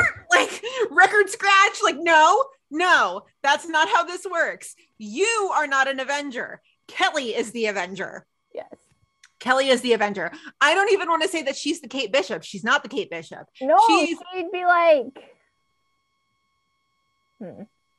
she's a thorn in the side. She's whatever the DC equivalent is. She's like, she's Justice League. Oh, we got you. Burn, Seeger. You're Justice League. We told you. Yeah. Oh man. Yeah, no, you're not the Avenger. He is the Avenger. He is the Avenger, not you. No. And so Kelly's like, yeah, I'm not leaving squad anytime soon. Thank God. Like, oh, thank God. Thank God. So Andy's like, you keep saying that, but like someday it's going to happen. Just so you know, it's not going to happen. Back it up. Back it up. It's not going to happen the same way claiming your beer is not going to happen. And I don't mean claiming your beer. It's not going to happen. So stop trying to make fetch happen. So Seeger has the balls to ask about Stella, but Severide avoids talking about it because Severide is a good man. Damn it. Yeah. Well, also, so he's probably in his feelings. He doesn't want to talk about it unless it's with his BFF, but his BFF's not here to talk about it. Oh, man. Everybody left Kelly. Poor Kelly. Except Seeger, who we wish would leave Kelly alone. She doesn't count. We wish she would leave, and she hasn't. Be gone. Leave. So she gets up to go to the bathroom. Severide checks his phone. There's still no text from Stella. Stella. Rude. So the next shift, Severide goes to see Bowden and mentions that Stella's gone dark. He's like, I don't know what's going on anymore. If she cares, if she doesn't, I can't tell you because I don't know. And Bowden's like, thank you for being honest. Like, this sucks. That's pretty much it. So then as Pelham leaves shift, Bowden asks Pelham into the office. Before we get any further with this, though, with the Stella thing, did you catch the moment when when Severide and Pelham are walking in together and we basically find out where Pelham was during the season 7 crossover? Yes, the fact that he was there and like watching Kelly rappel down the side of the building. Yeah, he's like, that was you? Like, that was a great little like throwaway. I loved it. Fun. But there is further proof that Severide is an Avenger. Yes. Like, you know what we need to do? We all knew that. We need to take that clip of him rappelling down the side of the building and put it over the Avengers theme. Yeah. Or would that be more of a Spider-Man? Like Spider-Man, like Spider Kelly? Spider-Man? No, I think because Spider-Man is Gallo. Oh, true. Yeah. True. Sev is just like a generic Avenger. Yeah, he's like a combo. Casey, because we all considered Casey Captain America, right? Yes. We didn't consider Severide Tony, did we? I think it makes sense like as like leaders, but I don't think it makes sense for who Kelly is. I think Thor makes more sense for Kelly. They don't have the same personality, but I guess just like skill wise, I would go with Thor. Thor annoys me. He's whiny. Except for Ragnarok. Ragnarok's a great movie, but we digress. Anyway. Oh, P.S. I started watching Daredevil. I did too. I've only watched one episode though. I got past the second one. I got because I had started it a couple months back and then I was like, whatever. And then when I saw the news this weekend that Kevin Feige was like, yeah, Charlie Cox would play him, I was like, oh, and getting back into this. Yeah, I've only watched one episode, but it's definitely over the next couple weeks for sure on my list. For sure. Yeah. Anyway, as Pelham leaves shifts, Bowden wants to see him in his office, and Bowden offers him the full-time lieutenant spot, which Pelham, of course, accepts, and he's really grateful for it. Like he's really, really thankful, and I'm totally cool with it. I would like Brett Dalton to stick around. In my head, it's something where there's room for both Stella and Pelham. So I'm cool with it because like I would like him to stick around, but in my head, they can both exist in the same place. No, I think they can both exist, and I think they will both exist for a little bit. I just don't see, like, at some point we all know that if it's not Casey that's Lieutenant Truck, it's going to be Stella. So at some point there is going to be something where Stella becomes that truck lieutenant. I don't know what that is or what that situation is, but yeah, I definitely think they're going to coexist for a little bit. It seems like Brett is sticking around longer than I thought he would. But yeah, it's not a complaint right now. The longer he sticks around, the more likely we can have him on the podcast. Yeah. Already 10 steps ahead of you. Already thinking about it. But spoiler alert, we're not going to want to talk about Fire. We're just going to want to talk Marvel. Yeah. As we do. And Hallmark Christmas movies, because what you'll hear. Oh, because yes. Yeah. And more about that at the end of the show. Yeah, because there is one on the list with him. Yeah. He's kind of dreamy. I'm not even mad. He's kind of dreamy. He's definitely dreamy. Dreamy. Yeah. So, any other notes on Sev? Oh, I didn't get to the end. I know. I'm sorry. Okay, so Severide gets home. Last scene of the episode. Severide gets home, opens the door. It's like the best Christmas present ever because who is standing there with her suitcase and her flawless curly hair? It's Stella. She's back. Thank God. God. And she just looks at him and says, "Hey, Kelly," and that's it. Okay, but Stella, you got some splaining to do. Yes. Got some splaining to do. I got questions, but I'm so glad you're back. Thank God. I mean, what do you think her reasons were? Why do you think she ghosted? Honestly, I don't know. I have no good reasons. I don't know. I've seen some theories that she's pregnant, but I've seen some theories too, but I don't think that's accurate. No. If that's really what happens, I will be shocked. I don't think she's pregnant. I don't think it's either, but if that actually were to happen, I would be shocked. Yeah, there are only 3 babies in this universe who One Chicago has been nice to. And that's over the span of 10 seasons. So I don't think she's pregnant. I don't think they're going to do that. Yep. Yeah, I don't know. Can you name the 3 babies? Yeah, the Herman. Oh, I can never remember which Herman baby it is. I I don't remember the youngest one's name right now. It's not. But it's it's Herman baby, Terrence, and Otis. Yes, good. Just checking. Of course. Duh. Yeah. Duh. So yeah, I where did she go? What was she doing? I mean, how long did she ghost for is my other question. Because if it was just like a day, maybe her phone died. But like if it was longer than that, then obviously we're in some trouble. I don't think, listen, she may have technically ghosted as in not responded for a day. I think, yes, that sounds correct. But clearly Severide has been feeling like she's been hiding stuff. And the real reason why she keeps extending her trips and not really communicating for a while. I mean, she turned like a 2-week trip into 8 weeks. I think it was 8 weeks, right? That's what they said. Something like that. So like, you know. I mean, it really could just be good old fashioned imposter syndrome where she knew the spot was open, but she doubted herself. And since she's on the road, she doesn't have Kelly there to be like, you got this, still a kid. But here's the thing, right? And we don't really know the reasons. We don't know anything.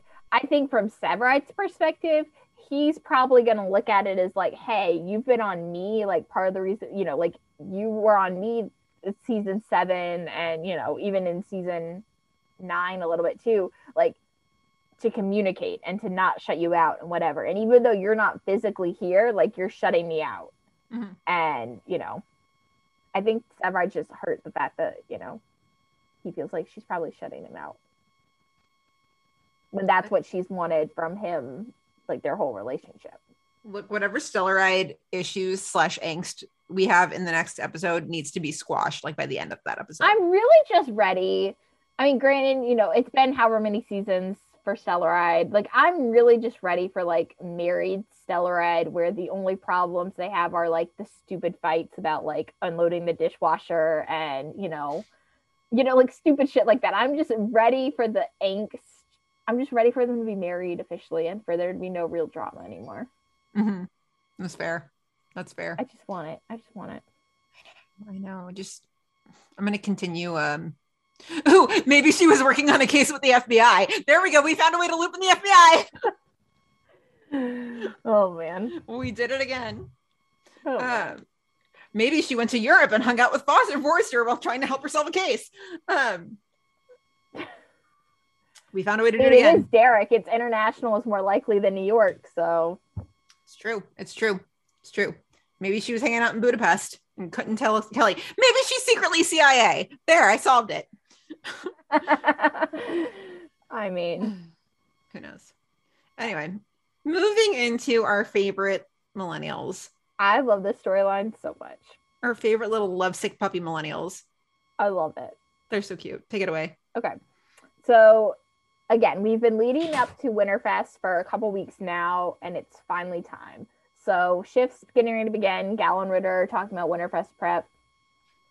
Gallo mentions the fact that like they're bringing some of this IPA that Ritter made, and Ritter's like, no, like I was just messing around. But like Gallo's like, no, like it's good. Like we're bringing it. IPAs aren't that good in my opinion. If you're asking the wrong person, I don't like beer. I know you don't drink beer. So yeah. What does IPA even stand for? Imperial Pale Ale. Sure. What she said. So now I got to make sure that I'm right because I think there's 2 different types. Well, you're Googling that. So after the Christmas tree call, which again, we'll get to in a minute, Gallo mentions to Ritter that he's been thinking about Violet a lot, of course. And Ritter, of course, has found himself in the middle of all of this. Ritter's like, listen, like, just don't mess up things with Kara until after the Winterfest. So like, it doesn't mess up with our booth. Like, you can break up with her after Winterfest.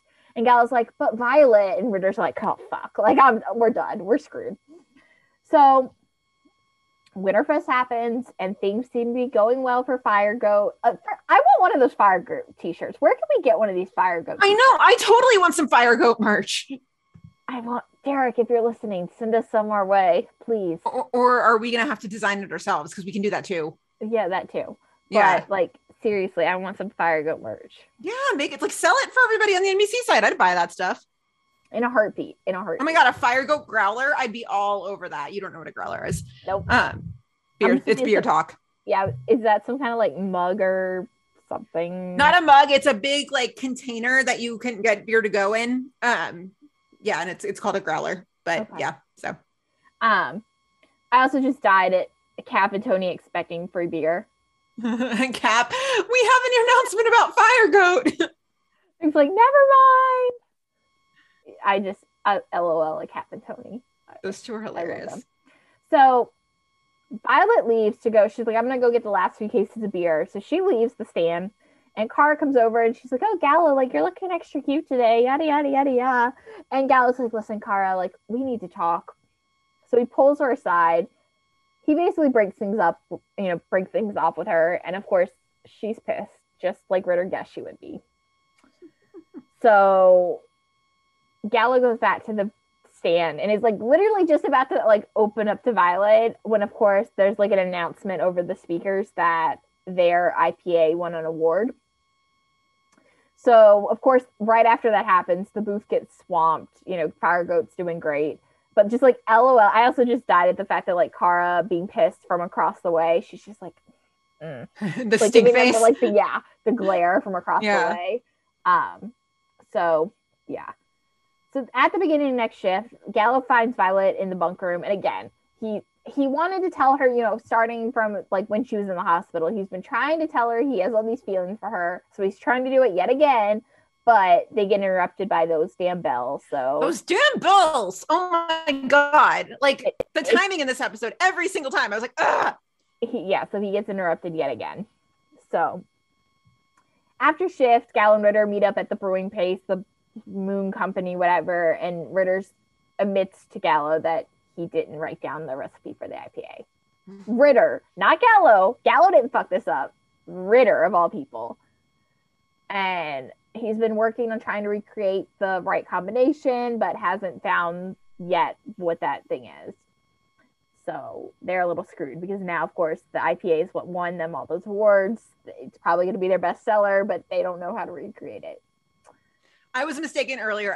It's not Imperial. I knew that too. I fudged it up. It's India Pale Ale. It's a lighter beer, not my cup of tea, but Bryna doesn't drink beer, so she has no idea what I'm saying. Anyway, go on. Yeah. Anyway. So while they're trying to work on the right combination, DeWitt and Kara come over and basically kick them out of the facilities. Because they don't meet the right, like, so standard. petty. Yeah.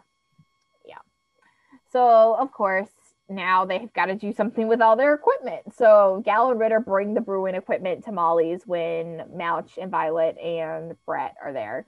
And they're like, hey, Mouch, can we store it here? And Mouch is like, yeah, sure. But Gallo's like kind of sad because he sees Violet and Hawkins talking and he's like looking on and he seems kind of bummed about this whole thing, obviously, because anyone who watches Violet and Hawkins definitely can see there's like some chemistry there. Mm-hmm. So Gallo's just like a little bummed.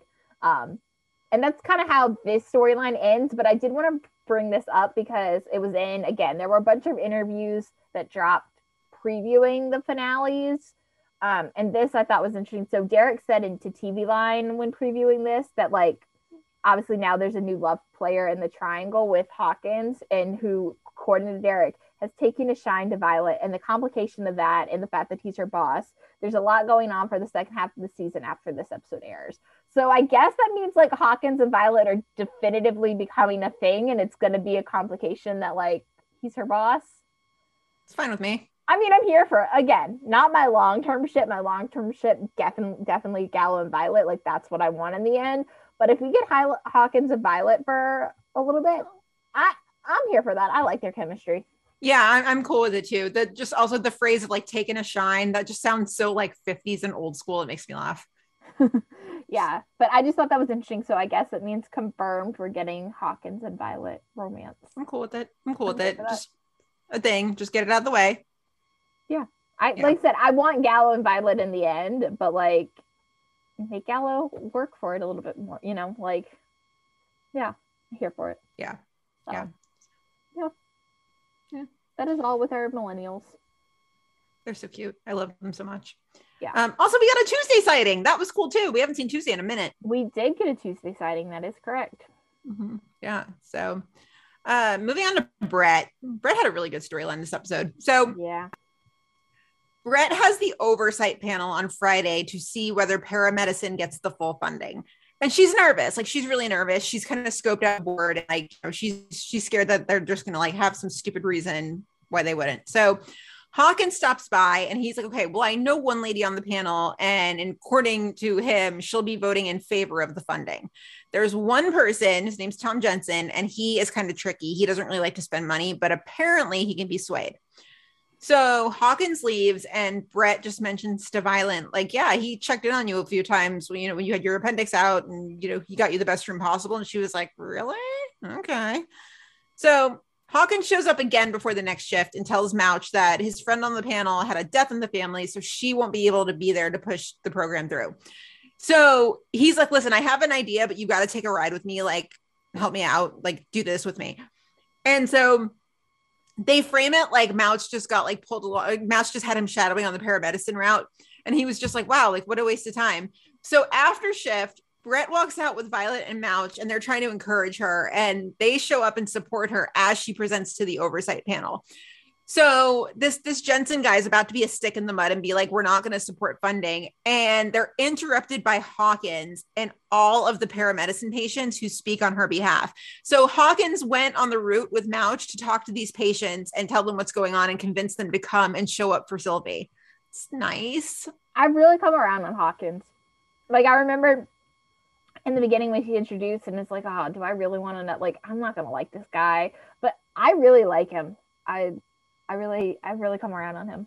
Does he do this if he doesn't have a crush on Violet, though? I don't know. I'd like to think so. I hope so. I mean, he's another one who I'm like, he's dreamy. So God, so dreamy. So dreamy. Yeah. I would like to sticking around, then he can come on the podcast too. So yeah, he can come on the podcast too, but I actually would like to see him in a Hallmark Christmas movie. Like, he's dreamy. Yeah. So at Molly's, they're at Molly's, and Brett leaves a voicemail for Casey and just very patiently waits for a verdict. I just love this, how they're off shift, but somehow they're all at Molly's just hanging out. It's just because they're a big old family. Like, what else are they going to do? Right. So they're there. They're talking. She leaves the voicemail. Hawkins comes to Molly's to personally let them know that paramedicine is fully funded.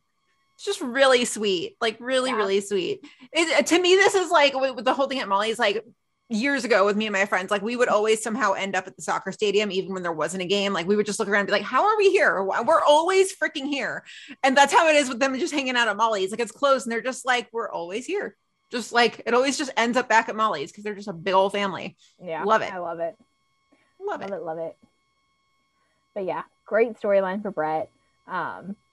I hope we still get to see more of her paramedicine now that it's like funded, right? Because obviously that was like the challenge up until now was like, it's on a trial basis, but like, will it get funded? Now it's funded. I hope we still see paramedicine. Yeah. You know, I would love that, but. Yeah, for sure. All right. So the last part of this episode is arguably the most Hallmarky for what Derek has been saying, that like, this is a great Hallmark episode. Like, it really wasn't a Christmas until this storyline. Like, this is the most Christmassy it got. So we start off, and 81 and Squad 3 get called to this like park plaza where the giant Christmas tree has fallen on top of some bystanders. So Match ends up taking a liking to this older couple. So we have Hugh, who is trapped under the tree and is actually impaled by a tree branch. And then his wife, Sandra, is, standing outside or, around the perimeter. So they ultimately get Hugh out and back into the back of the Ambo. And when they get back, Match is like reflecting on it to Herman. And he says, the older I get, like maybe it's a cumulative thing, but like the rescues where we don't know what happened to the victims, like they weigh on me more. And Herman's like, yeah, it was simple. It used to be simple, drop them off at the hospital, forget them when we first started. But like I go through the same thing. They're just kind of bonding over the fact that like, now that they're older and relate more to those people, it weighs on them a little bit. So Mouch decides to go to the hospital after shift to visit Hugh and Sandra. And according to Sandra, even though Hugh's not awake, he's expected, to make a full recovery, which is great. And so when Mouch gives Sandra the stocking gift from All of 51, she mentions the fact that Hugh's been playing Santa for the last 20 years, at local malls and schools and all that stuff.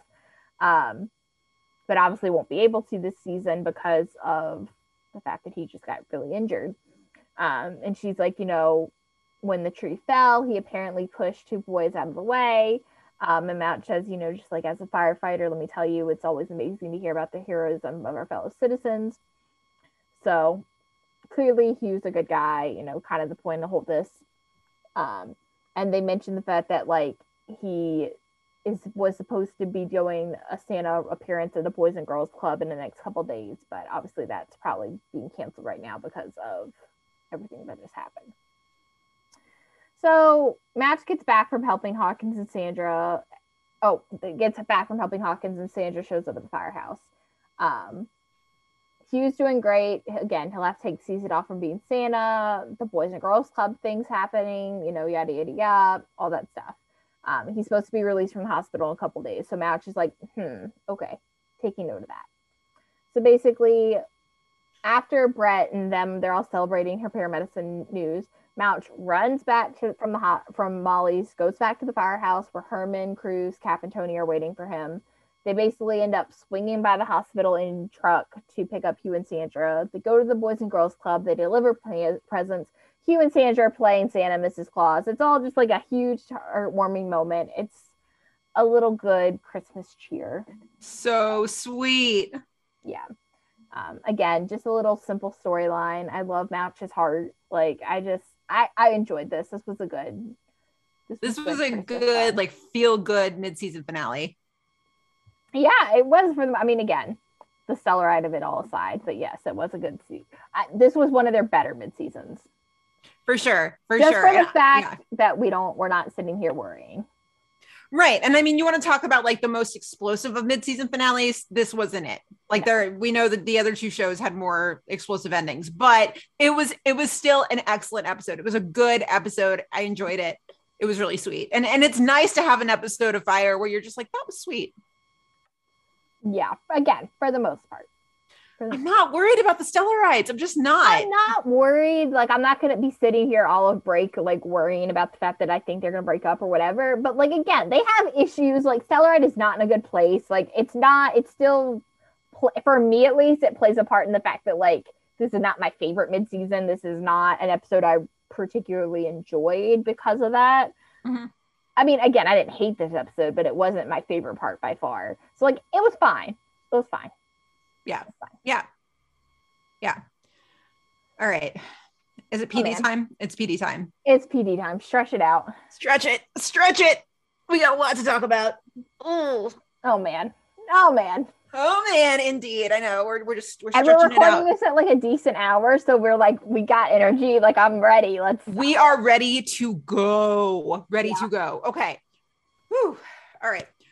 Okay, so we start this episode and it is literally just a continuation of the end of the last one. So we are right at the spot with Roy's body and, you know, North is there. So North is giving Jay 36 hours to figure out what he wants to do. So it's either Haley and Jay or Voight. That's it. Haley and Jay or Voight. No brainer. No freaking brainer. Okay. So Jay gets in the car and like, he's got that face, that like, oh shit, what do I do face? And this is one of those episodes of PD where like I got totally sucked in. So I see him doing like this face and I'm like, no, you're fine. You're fine. You're fine. I'm like whispering to the computer and I'm like, not real. Stop it. So Jay gets in his car, clearly thinking about everything, and Haley calls. He ignores it. He gets a text from Voight. They caught a case. There's a scene. Jay pulls up to the scene of the bus station and there are shots fired. So he finds the bus driver shot and there's two male Hispanic guys who had fled the scene, according to the witnesses. So they get the security footage from the bus. There's the driver and there's a young girl, and the driver had passed the young girl a note thinking she was a victim of sex trafficking. So they also see these two males come and take the young girl off the bus. They haven't come across them on pod footage. So that's all going on. Oh, we also got Jay's calm voice in this episode too. Did you catch that? When because he like they get on scene, the cop gets on scene and he's like, I'm gonna stay with the driver. And he does the whole like stay with me thing, and we got Jay's calm voice. We did. Hashtag blessed, man. Crockett with the charm stuff, like the eggnog euphemisms, like, you know, Severine eyes, and then we got the calm voice. not mad. We did. Not mad. No. So then after Haley stops Jay and asks him why he didn't come home, like he said he was going to, but he just says, oh, I got hung up at Central Detention. You lie. You lie. That's okay. So back in the bullpen, intelligence goes over what they figured out. This young girl, her name's Willa Tan. She was in Arizona for the holiday weekend, but nothing pops on the two males. So Jay is distracted the whole time, and he and Voight just kind of share this look. And so they meet up under a bridge somewhere, and Jay tells him about the ultimatum that North gave him. Voight says he'll handle it, and Jay is like, but you won't. I'll handle it, Jay. No. No. Yeah, I'm done with that. I'm here right now because of you handling things. I'm done with it. I'm done with being in the dark and with you taking care of things solo. Anything that's done from here on out, we're doing it together. I don't think you actually want that. No, I do want that. And I'm gonna trust that since I brought you into this, you're gonna give me that. And we're not bringing Haley in. She doesn't need another thing to eat. So in the next 24 hours, you and me, we're gonna find another way out of this. Together. Yeah. This is a new Jay, and I am enjoying every minute of it. Yeah, this Jay I enjoyed. This Jay I enjoyed. Is great. Yes. But the thing that still bothers me, though, which is kind of what we previewed in something, I still don't understand why. I mean, I get it. Like, I get that Jay just thinks he's doing what's best for Haley, right? And that, like, she has been dealing with the guilt from this whole thing for so long that he doesn't want this to weigh on her. But still, like, let Haley make that her own choice, like that, that choice herself. Jesus, my words, I can't find them tonight. Yeah, and we'll get into that more. But yeah, I mean, it still kind of bothers me. Yeah, we're not bringing in Haley. It's just like, okay. I know. So Voight and Jay go to ask Platt for a favor, but they catch a break in the case. They've got witnesses putting the trio at a motel. They roll up to the scene. They don't find them. They find a lot of blood. So they start searching around the premises, and Voight ends up finding this girl bleeding out from her stomach along with one of the guys. Okay. The guy runs, but they get her to med. She had heroin-filled balloons in her stomach. We've only already been here for this PD storyline before, but it's fine. I didn't really care about this case anyway. Yeah, I didn't care about this case, but also I feel like I know way too much about like carrying heroin inside someone's body thanks to cop shows. Like I know now twice on this show alone. Mm-hmm. Yeah, no, and I've seen other shows do it. Like Queen of the South did it like in their first like 2 episodes, but the only reason I watched Queen of the South is because it films locally here. It filmed locally here. It's not there anymore. But I know way too much about it now. There's even a scene where Jay is just like, I almost called him Will. Jay's like, well, you had party balloons too, so no wonder they're like leaking into your bloodstream. I'm like, I knew that. Like, why would you use party balloons? Thin. Like, yeah, too many cop shows. Yeah, so she had heroin-filled balloons in her stomach. She doesn't know the one who shot the driver, but she just knows that his name is Mateo. But the other guy, she's really hesitant. She won't say anything else. Just, that's about it. So intelligence keeps on searching about Willa and how she knows the recruiter, but Voight discreetly hands Jay a file, and it's their way out, quotes. And they just have this moment where they're like, but? And Voight's like, but what? And Jay just goes, this is unethical, and there's no guarantee it's going to work. And then Voight just says, like, did you really think we were going to find a clean, ethical way out of this? And Jay's like, no, I guess not. And if this is all we've got, then we'll move on it. Just very interesting to see the switch from Jay. But I get it. I completely get it. Like, yeah. Well, I have thoughts, but we're not there yet. Yeah. We're not there. Not there yet. Okay. So Jay goes undercover at this homeless encampment, and he tricks some guy into buying drugs from 2 undercover cops. Turns out the guy was North's brother, which I pegged immediately, by the way. When he saw them, I was like, oh, that's the brother. Okay. And he's always bailed him out when he's gotten arrested for drugs. Like North has always bailed him out, which means that's obstruction of justice. That's, official misconduct, all sorts of dirt. So Haley stops both of them on their way back into the district, but Voight leaves to go back to the case, and Jay and Haley have this moment. And you didn't think to bring me into it? To tell me what the hell's going on? I could have... What could you have done right now, Haley? Would you go talk to North for me? You gonna tell him I'm not involved? No, Jay, I'm gonna turn myself in. That's exactly why I didn't tell you. That is not the answer right now. I don't want to see you go to jail. I love you. And there is no way in all of this that Roy Walton is the one person that gets justice. He doesn't deserve it. It's not right. That much I know.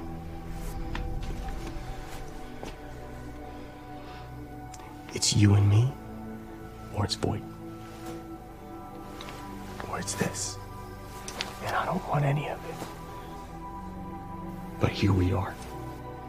And none of it feels right to me at all. Again, I completely get it. I don't know if you wanted to talk about your feelings now with Haley, but like... No, this still isn't my problem. And my problem is still later on. Okay. The scene that made me mad was still later on. Okay. Do you want to take it from here? Yeah. So again, Haley, you know, she feels like she has to turn herself in. Jay's like, no, like this is what we're doing. We're still going with this. So they're back in the bullpen. They still don't really know how to connect Willa to the guy who recruited her. But they finally figure it out. So they go back to question her at the hospital, and they pull out a picture of her and this guy, Nicky Sanchez, as kids.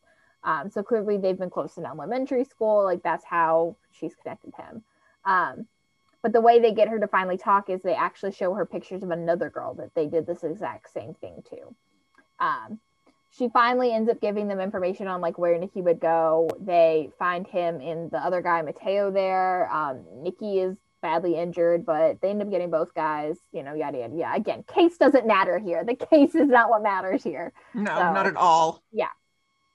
This is the scene I have a problem with. So before Jay heads out to go see North and give him, you know, his final say, Boyd's like, hey, come talk to me for like 5 minutes. And they have this chat outside.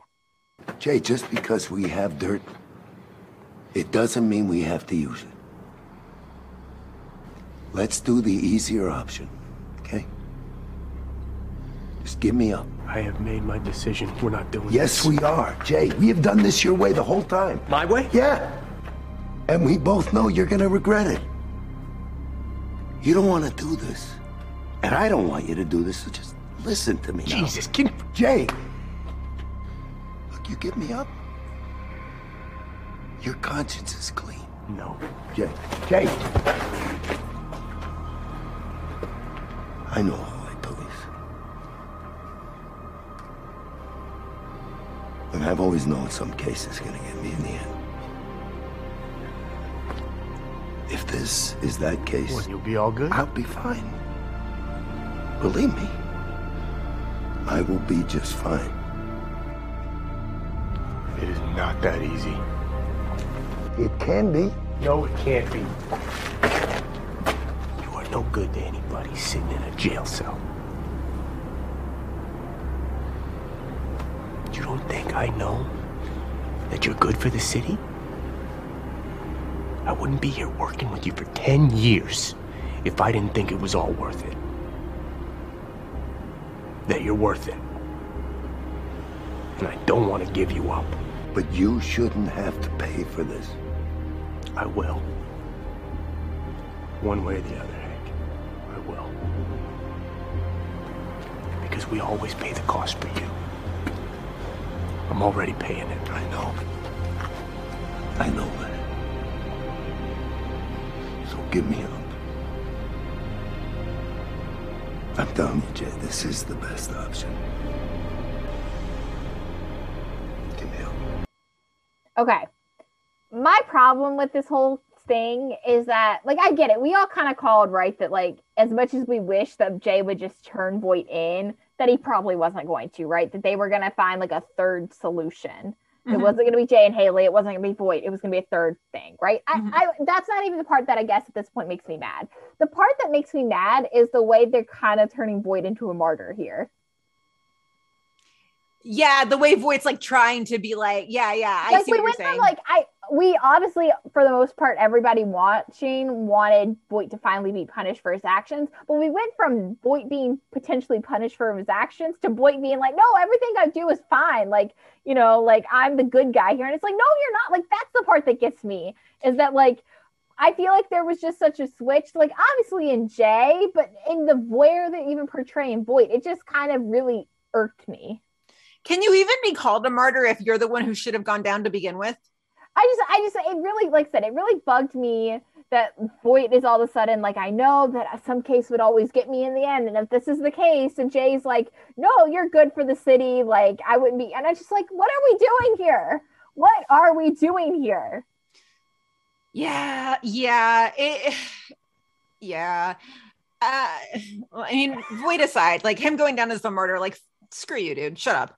But I did appreciate the line out of Jay saying that, like, you think I don't know that you're good for the city, because that, if we didn't get that explanation, that would have been something I would have jotted down as a question for Jesse of like, why does he stay? Why the hell does he stay? It's because it kills him, but he knows that Hank is good for the city. Now, I think Hank's like, I think that I have an issue. I guess maybe this is where I have an issue with this personally, and just me being who I am, is that I don't understand how. Well, first, two questions. I still don't really understand. I would love to know, and again, if we ever get to really pick Jesse's brain, I would love to know when he thinks the switch was in Jay, because clearly Jay's not always had that stance, right? Like, I guess deep down somewhere that like he probably would have quit his job if he didn't think that everything was all worth it. But I would love, there was always a stance at some point where Jay felt that Voight wasn't that great, right? And that he had his issues with the way Voight did things. And I would love to know when Jesse thinks that switch is, like where that switch kind of had. But I also just like personally, I don't know. I just guess maybe I'm just me. I don't see how someone who acts and polices the way that Voight does is good for the city. Yeah. And I think maybe I'm just personally having an issue with it, and really have an issue with it because like I don't agree with that. Like, there's a difference between, I think, being, you know, a stern cop or someone who's like very enforceful of the rules, and the way that Voight goes about things and like takes people's head and puts them on like hot burners and like, you know, like that, you know, throws them in the cage and, you know, all that stuff. Do you think this is out of character for Jay? Kind of. I'm gonna be honest, kind of. So it crossed my mind. Like, it did cross my mind, but the whole thing that came up to that just reminded me here, because I mean, we see how this plays out, right? Jay loves Haley in a way that I don't think he's ever loved anybody before, like, ever, because we've never seen him go to such lengths to protect somebody he loves, right? This shows me that like Haley is his soulmate. He would die for her. He loves her, like that. She is it. She is his person, right? So I'm having a hard time reconciling this because it doesn't seem out of character for me. I think it's just something that Jay didn't know he had in him. And we hear him say it when he says it to North later on about how like everybody changes everybody. Jay's allowed to change his mind. Yeah, no, and it's not necessarily, it's not, I don't think is out of character for Jay is like the decision to do this and to find a third option. That's not the part that bothers me. The part that I think is kind of out of character for Jay is, again, the fact that like he said to Voight that you're no good to anybody sitting in a jail cell. You don't think I know that you're good for the city. That to me just feels out of character, just because I still felt like up until like 2 episodes ago that Jay was not on Team Voight and, you know, hated everything that Voight stood for. And now I feel like that's not the case.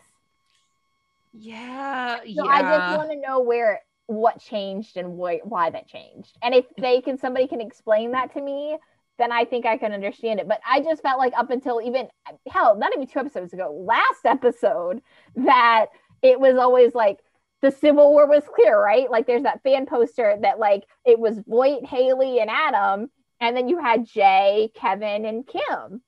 And I felt like the line was very clear. And now they're telling me, oh no, that Jay's kind of on the Team Voight. And so now I don't know what to think anymore. It's not the fact that Jay found the third option and yada, yada, yada. Because I believe everything you did, right? Like Jay deep down loves Haley. He did it ultimately to protect Haley and yada, yada, yada. Even Voight to an extent, his family, yada, yada. That's not the part that bothers me. It's that line. And again, until the end of the episode, like the first time I watched this and I saw this scene, I was like, fuck this shit. I was like, I really didn't like this. The end for me, but like this, I really didn't like this scene. This is probably me just giving my Halstead boys the benefit of the doubt because I'm a sucker for them. What can I say? But I would like to think that he's referring to like the end result there, right? Like he's referring to the fact that they put bad guys behind in jail. That they get the ends that they'd like. I think his problem is with the means. Like the ends don't justify the means. His problem was with like the method. I think that's where the Civil War stems from. But here, okay, and maybe this is getting to whatever. And again, I love Jay Halstead too. You know, like Jay is my favorite character, so I think that's why this scene makes me mad. It's just I don't understand how the ends can, you know, if you're fine with the end result, like I don't understand. You can't just ignore the middle, how you got there. That's true, and we know he's not okay with how the Marcus West case ended because that changed him for life. He's not okay with a lot of cases. I mean, there's been a lot of pushback on, you know, certain things and yada yada yada. And I just like I said, I don't understand. And Jay, I don't know. Again, I think it just that line just seemed to challenge everything I thought about Jay. And so if that's not the case, then I would just like some explanation and I can be maybe okay with it. But that's just, I don't know. If we don't get Jesse on this podcast in 2022, I swear. But if we come at him, the first thing we say is like what I just, you know, the fact that like what changed, like what made, you know, yada. We're going to blow his fucking mind. He's like, I'm never coming back. Yeah, it's gonna be like way too. It's not gonna be what I want. But like I said, it just is not what I thought. Jay, you know, where Jay stood on things. Yeah, it's a good point, and I think in my head what I'm doing is that I think maybe I don't want to admit to myself that was probably out of character. Like, yeah. But like I said, this scene, the first time I watched this, because it was like midnight on Saturday, I watched it after we stayed up and watched La Casa together. We did. I watched this, it was like midnight or 1 a.m. or whatever. And so I'm like delirious because I'm still very emotional over that. And I watched this scene and I was pissed. And again, the ending, I love the ending and I love, you know, what we're getting ready to get to. So it's not that. This scene just felt so out of character for me. Like I said, it challenged everything I thought about Jay. And I was like, what the fuck? It's like, what was that scene? I hated it. I hate the scene. I mean, I get his willingness to use the file. I get it. I get what you're saying. That's not the part that bothers me. It's just that line. It's that line. Line. Yeah, it's not the file part. It's that. So Jay goes to meet North at the same site where they found Roy's body, and Jay starts telling him, you know, like what they know about North's brother. And basically, ultimately uses that to get him to drop the Roy Walton case. You want to protect your family, the city? So do I. So what's it gonna be, North?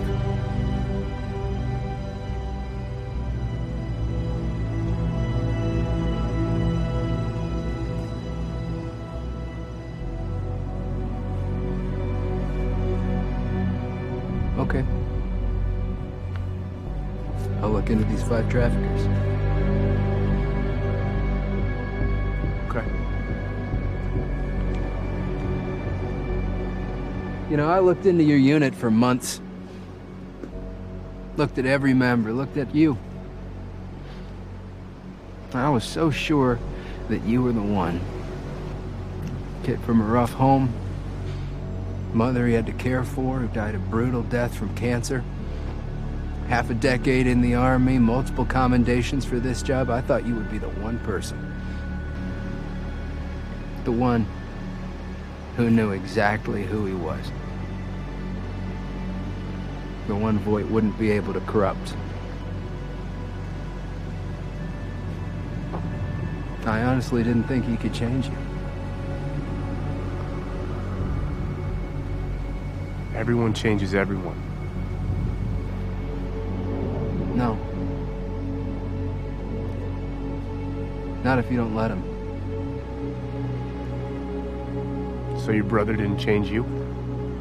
So like I said, and then kind of following up on this, like I understand, like if Jay changed, then okay. I just, like I said, I didn't see it necessarily in episodes, and so if Jay changed, I would love to know what Jesse thinks, like where he thinks that Jay changed. I bet the ultimatum might have changed him. The ultimatum might have been what pushed him over. Maybe. Because then it just became like he's got to save his ass and Haley's. maybe, but I don't know. But, so yeah, so Jay goes to see Voight and tells him it's over, but he's like, but it's going to be different now. Like, you and me, you say to always, like, tell me the truth so I can lie for you. Like, from here on out, you tell me the truth. You bring me in so we don't have to lie anymore so I can protect you from yourself. And Voight doesn't really say anything, but it's obviously kind of understood that, like, yeah, sure. That's the new normal. Interesting. Yeah. I'm curious to see how that changes their dynamic, like what their dynamic's like when we come back. Yeah, it is going to be interesting because he said, so we don't have to lie anymore. So, okay. Again, I'm curious to see how this changes everything. Mm-hmm. Yeah. Or if it even changes at all, just because the way PD is structured, it may not even change anything at all. Who knows? Mm-hmm. But I'll be curious. And then we get that nobody saw coming. So Jay goes back to his and Haley's place where she's like waiting for him to see how things went, yada yada yada. And he says the 3 words. He says, "Marry me now." And what do? We go to this montage back and forth where we see Jay and Haley legitimately getting married, doing their vows, and also interspersed with like super sexy time. Jesus Christ. Cue the wedding music again. They're married. I know. I still can't believe it. I can't either. You guys, I like usually when like something happens on like an explosive finale, it like stays with me the rest of the day. The rest of the day, like after I watch this, I would text Bryna at like intervals, like certain hours, and just randomly be like, "They're married!" Literally. They're married. Like, I'm so happy. I know. And that shot of Haley and like the turtleneck with the leather jacket, just like, oh yes. Guys, Jay Halstead is officially off the market. They're married. Officially off the market. Sporting a wedding band and everything. I'm so happy. Okay, but let's be real. Nobody saw Upstead as the first couple, one Chicago couple of the big ones, I'd say, to get married. Nobody saw that coming. I pretty much thought I was going to be married before either one of those couples. I thought it was going to be Stellaride. I really did. I mean, I kind of, because I still think hopefully this season is the Stellaride's wedding. Like, I thought it was going to be Stellaride. I did not think it was going to be Upstead. You know what I absolutely loved about this episode, wedding aside, is that I love that Jay put himself first. Like, I love that. Instead of him just being like, okay, well, I guess we'll just take the fall for Voight and, the greater good, blah, blah, blah. Oh, no. He was like, no, like, it's my turn to take a selfish, which is a reference from Schitt's Creek. But, like, he put himself first. He put him and Haley first. He protected them. And then he said, you know what? I don't want to wait anymore. Like things can change on a dime. Let's just get married now. Like, fuck it. And that is such a wedding that I would expect them to have too. Oh yeah. I could never imagine. I mean, as great as it would be to see Jay in a tux, like that's not them. Like this, no. The 2 of them, at the courthouse or whatever, like that is them. That is them. Okay. But we have questions, right? So do they walk into intelligence? I have questions about what happens. Okay. Not about that. So next episode, do they walk in and they're like, bam, we're married? Do they take off the rings? Do they hide it from the rest of their coworkers for a little bit? I need to know what happens. I could see either one because Jay's had this shift now where he's like, fuck it. So I could see either one where they keep it secret or they walk in and are like, hey. Hi, people. How are you? How are you? Oh, hello, Burgess. I'm like waving with like the back of his hand. I'm sorry. I'm doing the wrong hand. So yeah. Yeah. I don't know. Because do people even know they were engaged? I don't know. Does Will know? Does Will know? I don't know if they knew that they were engaged. I knew, like, we Haley saw that they were really like go around like wearing a ring. No. That's so them though to like be engaged and not wear a ring. Yeah. Yeah, I don't know. The detective work from the fandom though, I was like super impressed. I saw some posts where people were like, well, Nick isn't in the beginning credits, so that means they're not getting married because that means Will's not there. And And then there was also like it was like in the rating, it was like there was the S for sex, and people were like, ooh, that means this because there's sex in the episode. I was like, you guys are good. Like, I literally wouldn't have. I did not even. No, I saw those posts, but I was like, wouldn't have crossed my mind. So nothing gets past this fandom. Like seriously, nothing. Like I know it's crazy. Nothing. It's amazing. But I really am excited to see like just Jay sporting a wedding band from here on out. Like I don't know why that's super sexy to me, but like that's really sexy. Well, no, you know what I can't wait for is like, I'm Jay Halstead. This is my wife, Haley Upton. Oh, or like this is my husband, Jay Halstead. Okay, Haley doesn't change her name though, right? No. Fuck that. Yeah. Because I was gonna say she wouldn't be Haley Upton, but no, she doesn't change her name. No. Yeah. They're married. I know. Okay, but now we get Upstead married. Let's go back to the Burzicks now. Can we get back to the Burzicks? Like, let's move that along. Find Kevin a woman. Like, let's go. Yeah, right. Stellaride, pull it together. Yeah, Stellaride, pull it together. Casey, when he eventually ever comes back from Oregon, like we got things to do. Okay, we got the Upsteads. They're happy now. So like move on from the Upsteads. We got other people to focus on. They're married. I love it so much. I love it. And I love that like this did not break them. That like Jay was like, no, I don't care. Like we're gonna be okay. Jay. Yeah, I was glad to be wrong. Jay's a grown up now. He's a grown up. I was glad to be wrong.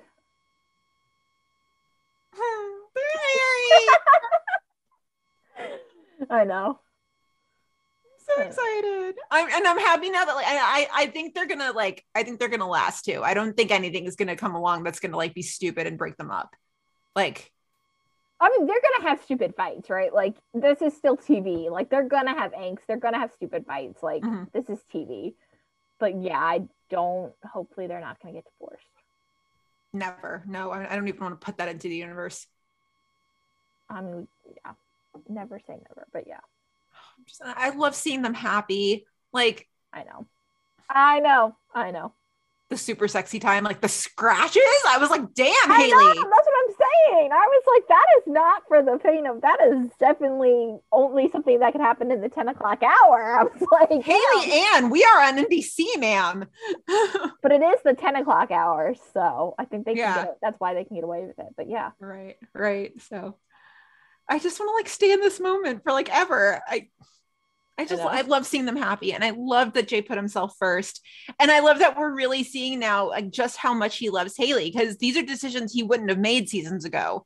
That now he's like, oh wait, it's me and Haley, like I have to protect her too. Like she's home for him. And the thing that kind of goes with that too is when he's talking to Haley, and he says, you know, like there's no way that the one person on all of this that gets justice is Roy Walton. Like that is not the person who deserves it. You know. Oh, but wait a second. The one person who needs justice the most, Kim freaking Burgess, still doesn't know. Yeah, that's definitely that's what I'm saying. We got the Upsteads. They're married now. They're sporting wedding bands. Like, obviously, there's going to be some fallout from the Kim side. I think whenever Kim learned that they all knew. Are they even going to tell her at this point? I don't know, but like, I'm going to be mad if they don't.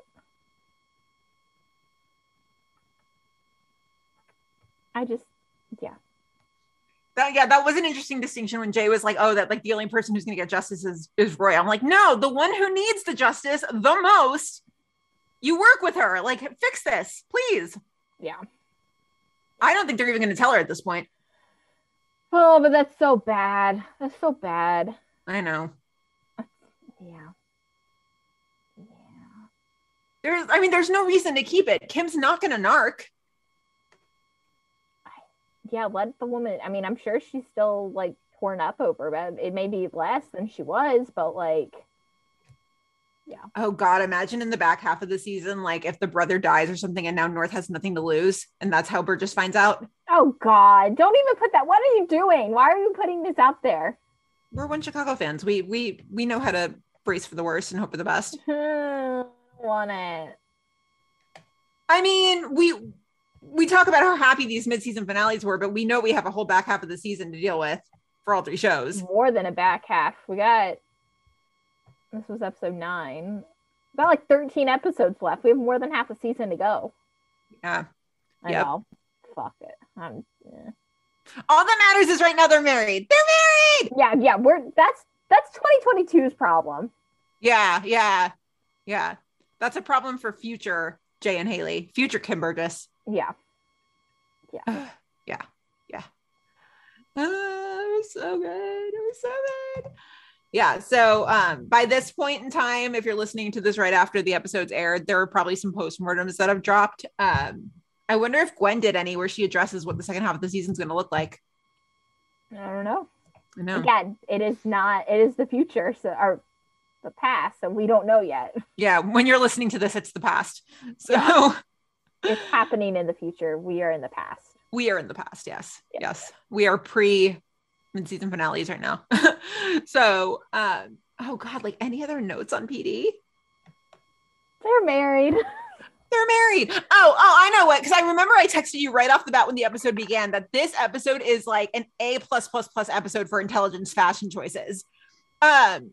What was it? I think it's Kevin. Kevin has a new like green jacket that I was like, nice. I see you. That looks good. It's like an A+ episode for fashion.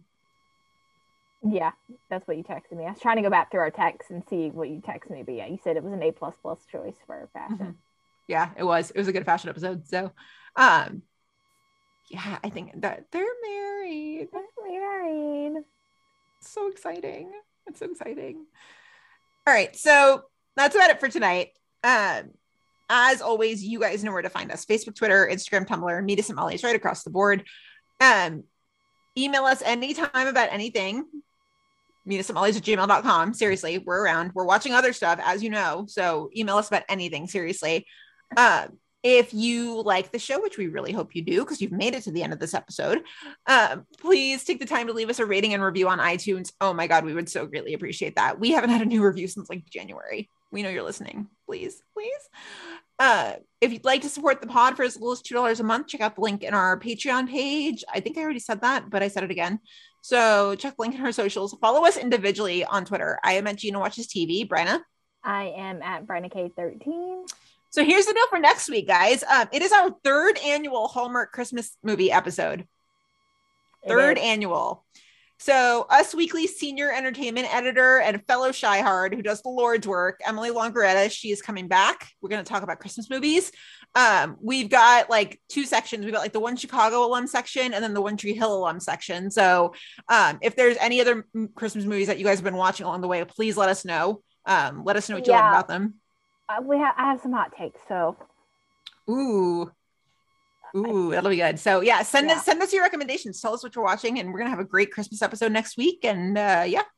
So in the meantime, dream those sweet upstead dreams because they're married. They're married. Yeah, and we will see you guys next week. Bye.